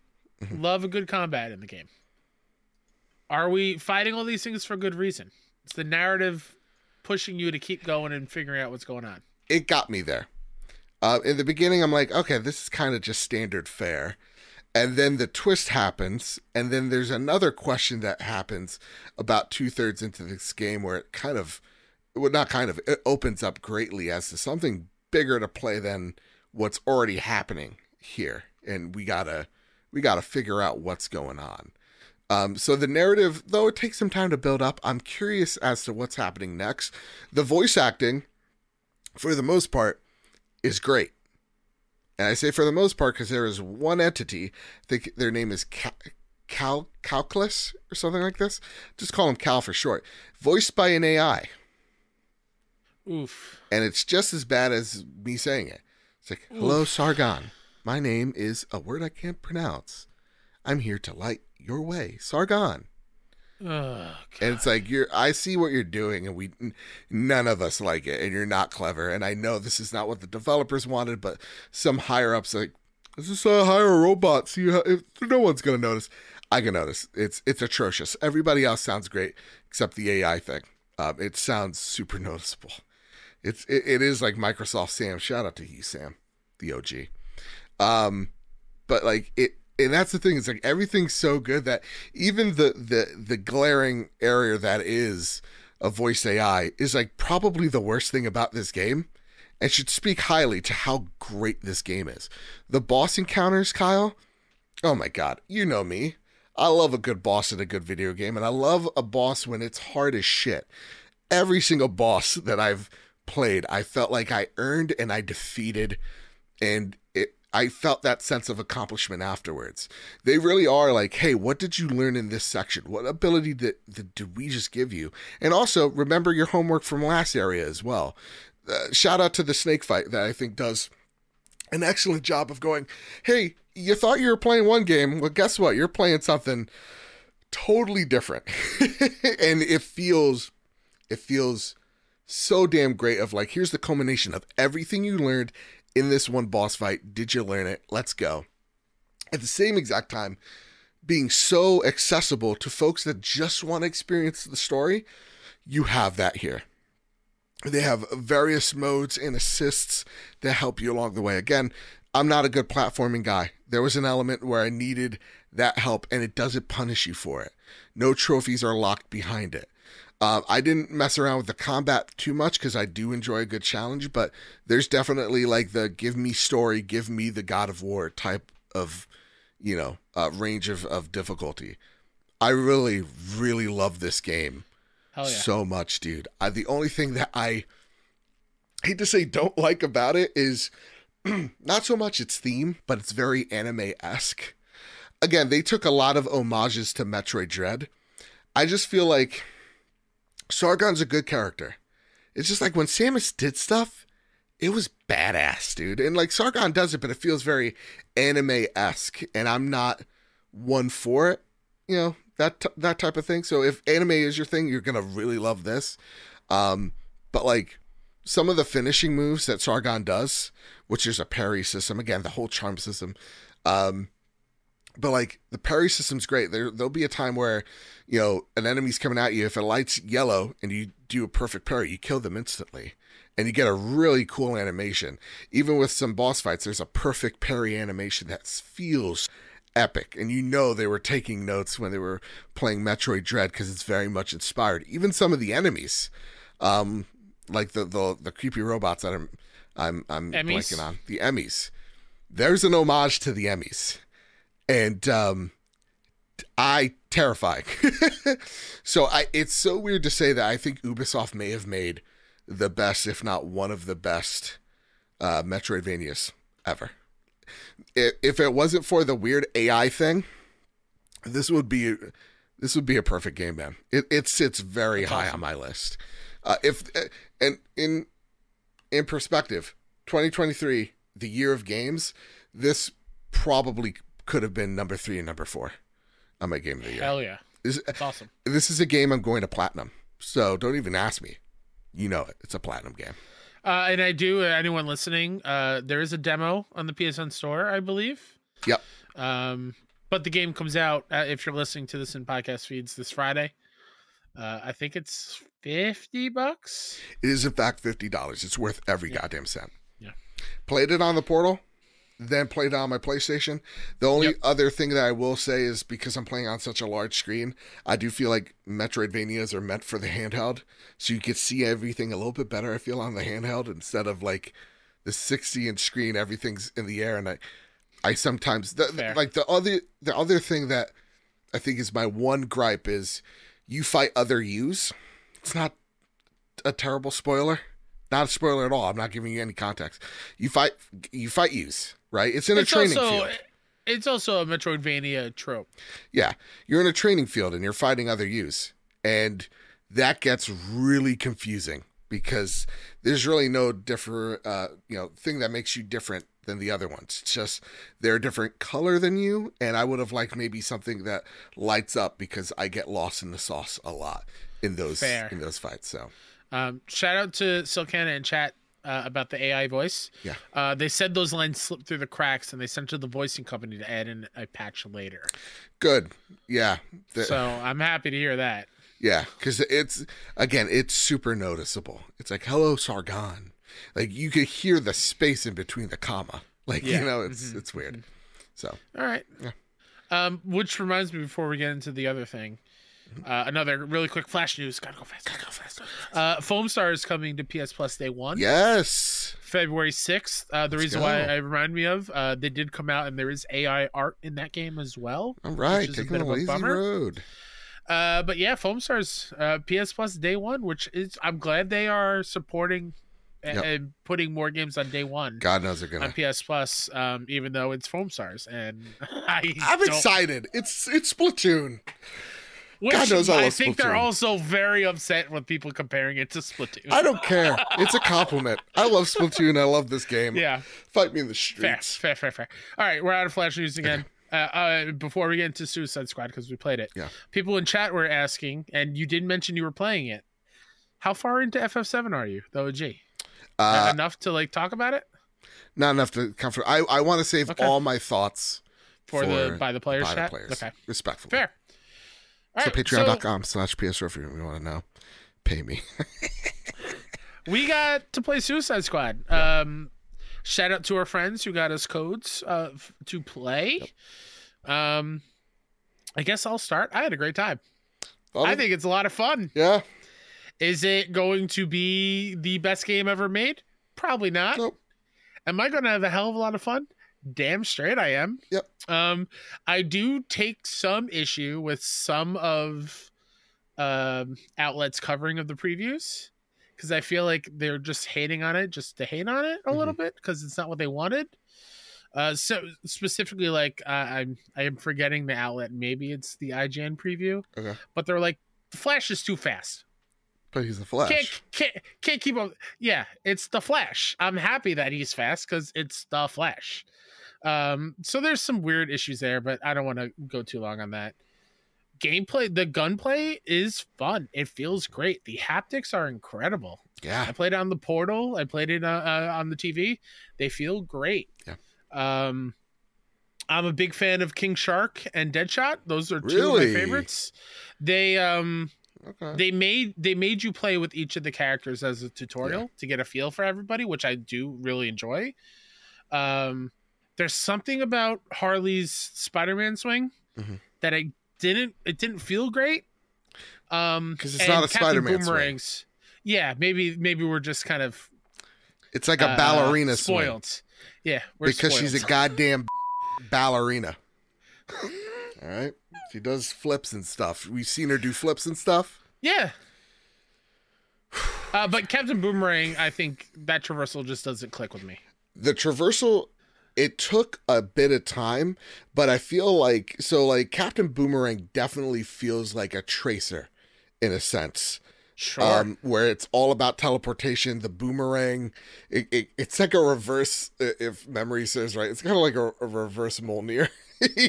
You're calling yourself to the boomerang, so it takes some getting used Yeah. to.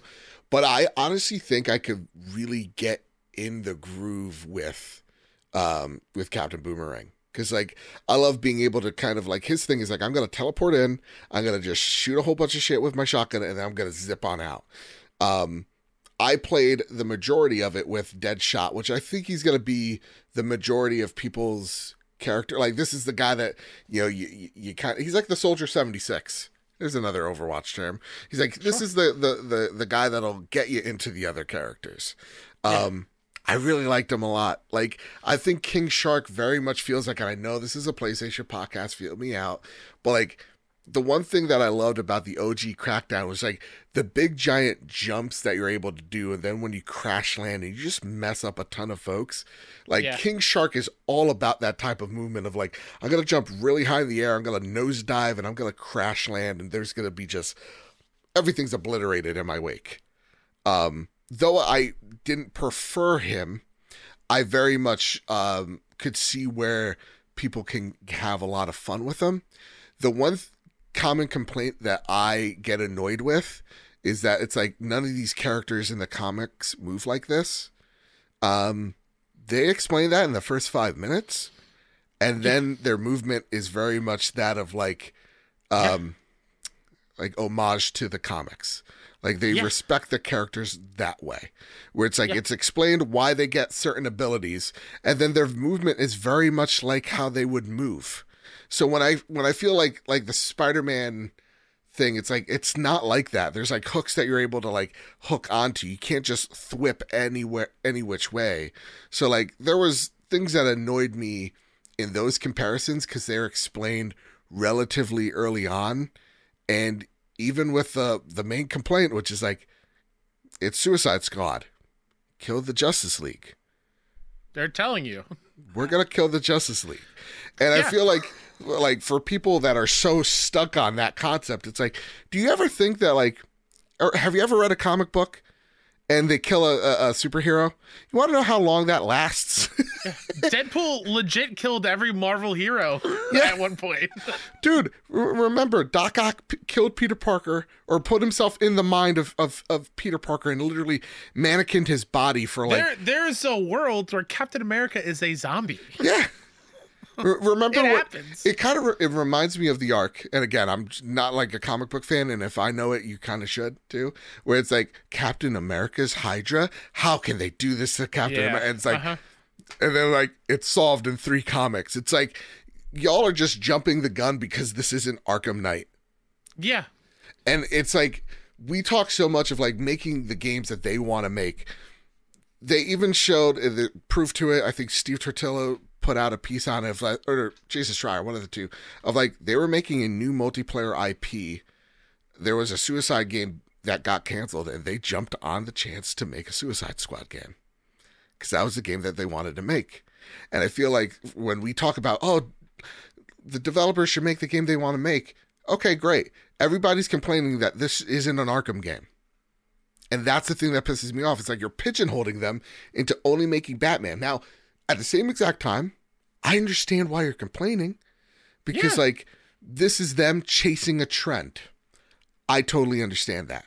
Like, Arkham did feel like it was something different. It was something, we've never seen a superhero game of that scale ever before Rocksteady. Or not ever, but since the SNES days, right? Yeah, and on that level, just quality and narratively, like Rocksteady nailed the character and nailed what a Batman game should feel like. And in the first 15 minutes, they nail what a Suicide Squad game looks and feels like. They explain what the Suicide Squad is perfectly, and they nail all these characters so damn well. I love what they said in one of their podcasts. They're like, we just didn't want to make a, I think it was like something of the sense of like, we didn't just want to make a Suicide Squad to make a Suicide Squad game. Like we wanted it, or we didn't make an Arkham game to feel like the cartoons. We wanted it to feel like this was a true Batman experience. That's what you're getting here. So like narratively, it has me hooked. I'm really interested to see where it goes. Mm-hmm. And I feel like I'm the only person on the planet Earth that actually really digs the combination of traversal meets, the combat, because it feels very Sunset Overdrive meets Crackdown, and that's very much my jam. Yeah. So. To start there, my biggest gripe with the combat, something I'm not fully gelling with, but maybe that will change when I play the main game, which I'm still getting day one. It's a day one for me. I don't love the melee to get shield regen. Fair, yes. To then pop back. That's a little too clunky is not the right word. Just like too involved. Mm-hmm.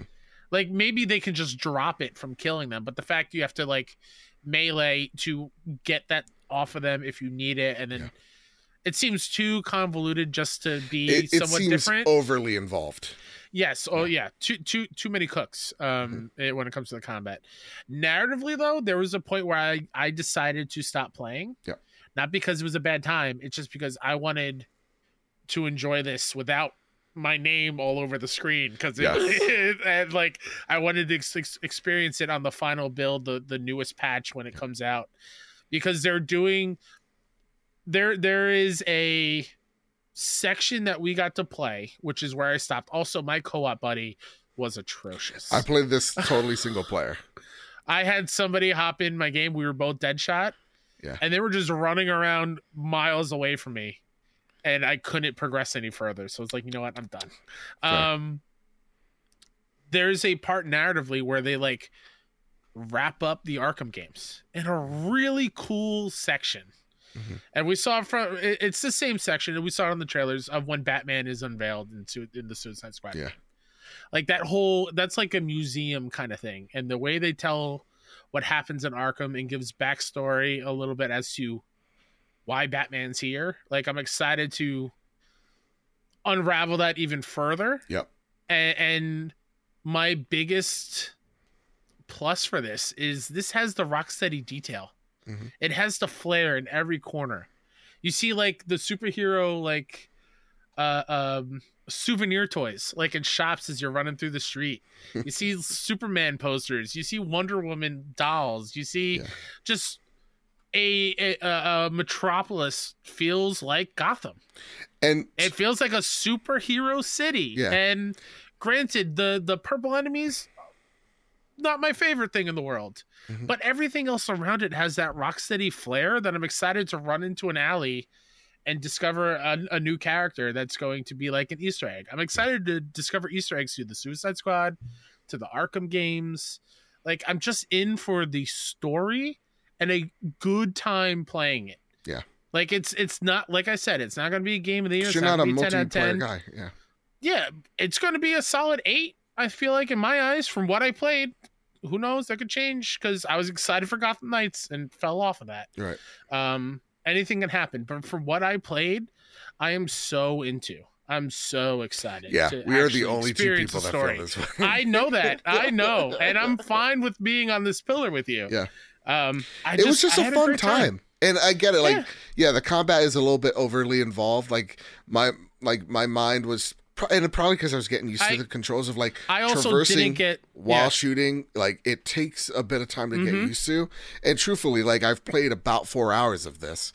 So like, to me, I got to a point where I'm like, I'm just going to save this. I like it, and I'm just going to save it for later. So like, for me, I got my fill. I liked what I saw, and I'm going to be playing it on the second. I just feel like everybody already had their minds made up for this game. Yep. I also didn't And not get like the too. reviewers. They have the right to feel that They way. have their right. Yeah. Absolutely, absolutely. I also didn't get real into like changing gear. Sure. I didn't get into those systems so Yeah. much. So seeing those screenshots, I understand people's hesitations and why you're not gelling with it. I can't speak on it because I didn't really get into it. Same. Yeah. I just played with what they gave me, and I didn't really unlock anything to switch out or whatever. So that might change. But as a Borderlands fan, changing out weapons all the time, at the times I played Destiny, I enjoy that a whole lot. And So truthfully, the only time where I'm like, I'm using a gun, this is weird, is when I was playing King Shark. I'm like, yeah, this doesn't make sense. But like for the rest of them, I'm like, yeah, Deadshot uses guns. Harley definitely uses guns. She uses a giant mallet. And I don't know much of Captain Boomerang. He uses a boomerang. Sure. So it's like shout out to Samoa Joe's King Shark. Yeah. Killing it. Voice King acting in Shark's this game. amazing. Yeah.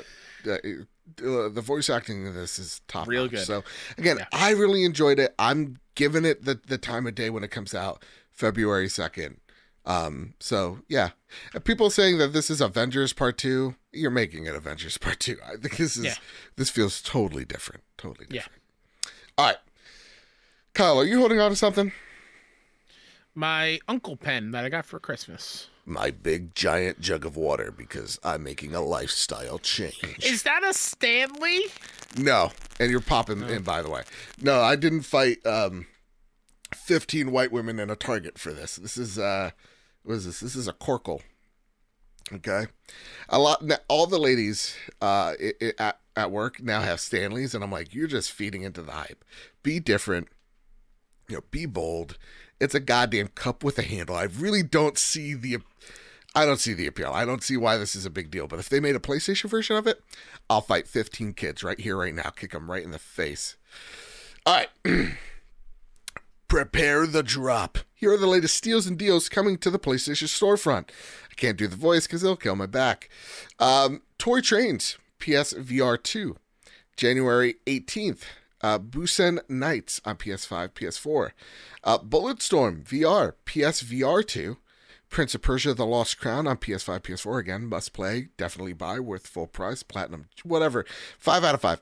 The Cub on PS5, PS4. I heard really good things. It's a nice short. Shout out to The Cub, 6-1 Indie Showcase alum. Oh, look at that. And it's great. And it's great for what I hear. And then January 19th, The Last of Us Part 2 remastered on PS5. From what Digital Foundry thinks, it's the same game from the PS4 of how it runs. All right. I just want no return mode in that cheap trophy. It's got a rogue mode. It's got lost levels. Yeah. It's got director commentary. And real talk, that's what I'm going to be playing. I got no time for the story again. I want the levels, and I want no return. I'm going to have a lot of fun this also, weekend. let's go back to the media tab real quick. Yeah. Grounded 2 is going to be out, I think, the same day as release on Friday. That's correct.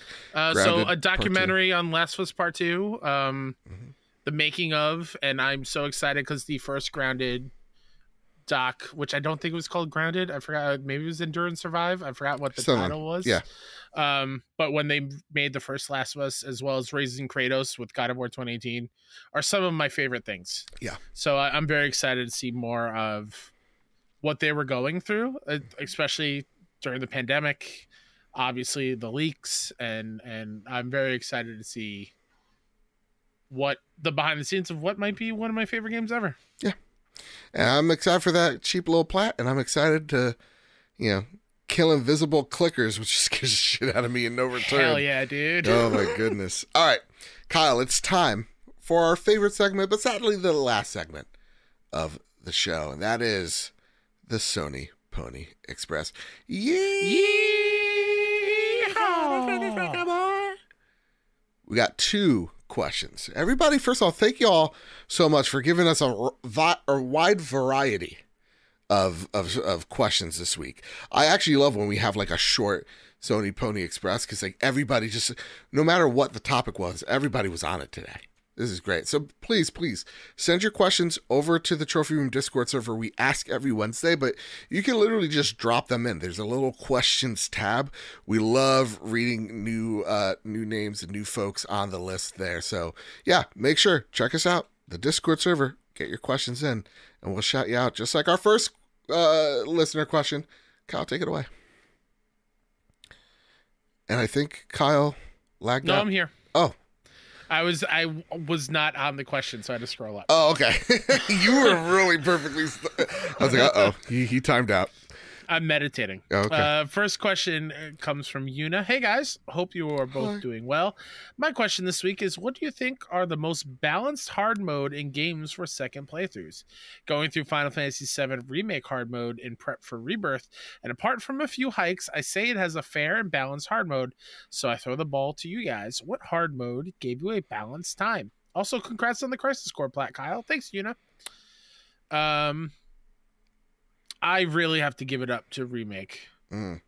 That hard mode is something special because when you look at it and you're like, they're taking items away. Can't use any items, Yeah. which is wild because that is like something I used a lot of in the first playthrough. But the level of strategy it gives you and having to use certain materia that you didn't even think of touching in the base game, it just makes me love that so much more. And likewise, I loved, as stressful as it was, playing Last of Us Remastered on Grounded. Whew. That was a people want to talk about like, why are there so many supplies in this Last of Us universe? Go play it on Grounded and then come back to me because it feels real.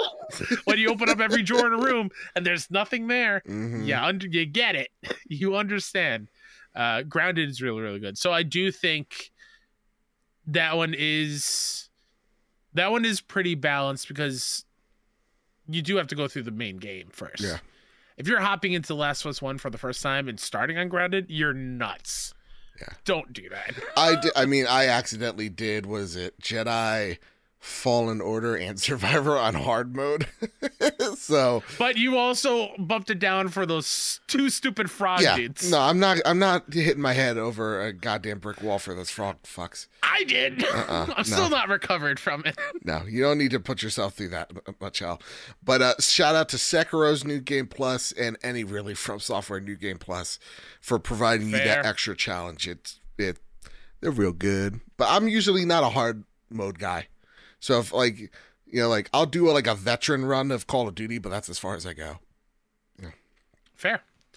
The final question on the oh my god, the Cowboy Pony Express? No, the Sony Pony Express. Yeah, the yeehaw! Green Gorilla Gamer writes in, "Sup boys? Spider-Man 2 winning 9 awards at the Platties put a smile on my face, and I did finally finish the episode, and it was amazing. Thank you. Thanks, Triple G.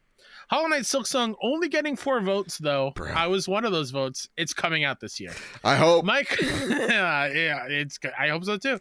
My question for you guys, I kind of did a thing. Okay. I bought a PSVR 2 from my fiance's cousin. I never would have bought this thing at full price, but he had it for such a great deal, and he used it like twice and just didn't want it anymore. But now I'm having a touch of buyer's remorse. There's not as many games as I thought there was for this peripheral. Am I wrong? Do you guys have a list? Are there lots more coming out? I would appreciate the help.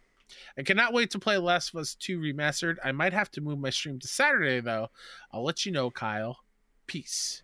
For those who are not familiar, Green Gorilla has not had part 2 spoiled for him. Oh, really? Okay. So I mentioned after by the players when we were talking about Alan Wake 2, like, let me know because I want to be in chat while you experience the first few hours because I want to see somebody experience it for the first time. Okay. I think PSVR 2 has a solid lineup. Could be better. The problem is, it could be better, and they don't promote it a whole lot. Nope. Like, I had no idea Bulletstorm VR is coming out this week. News to me. So you read that, the lineup. They need to do a better job promoting it, and I don't know, maybe not making all of PSVR 1 games not work on VR 2. Maybe that was a mistake. It could have been a big mistake. From what I understand from the devs, they need that money. So it's not as as lucrative. You know what I'm saying? So I understand that.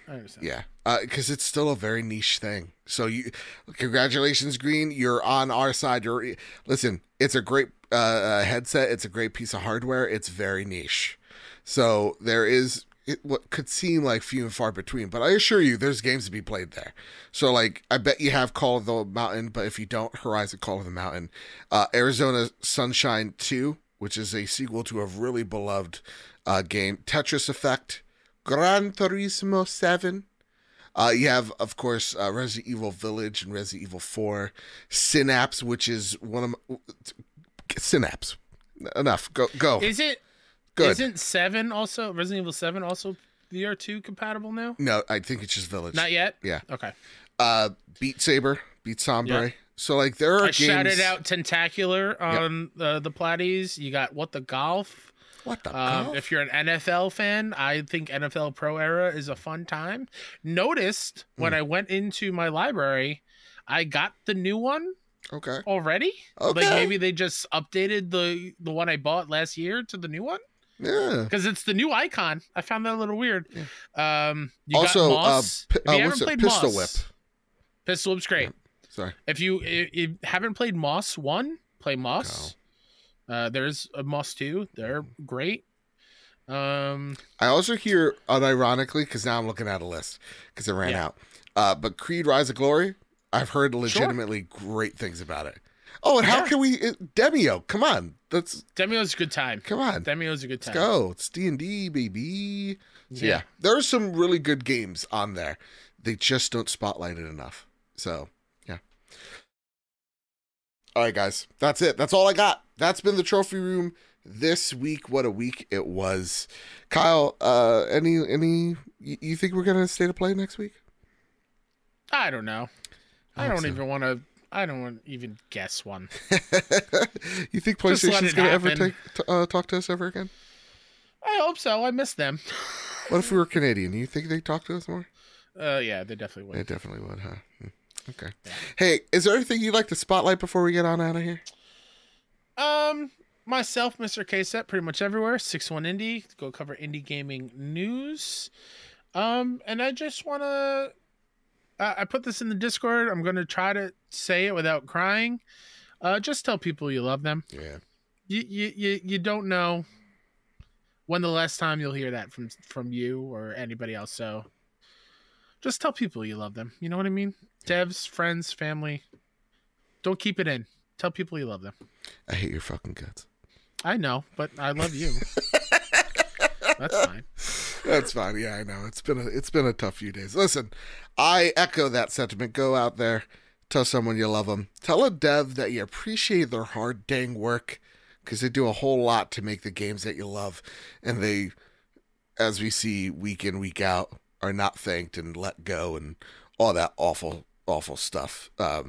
So yeah, much love to the developers out there. Much love to y'all for listening, watching, however you're consuming the show.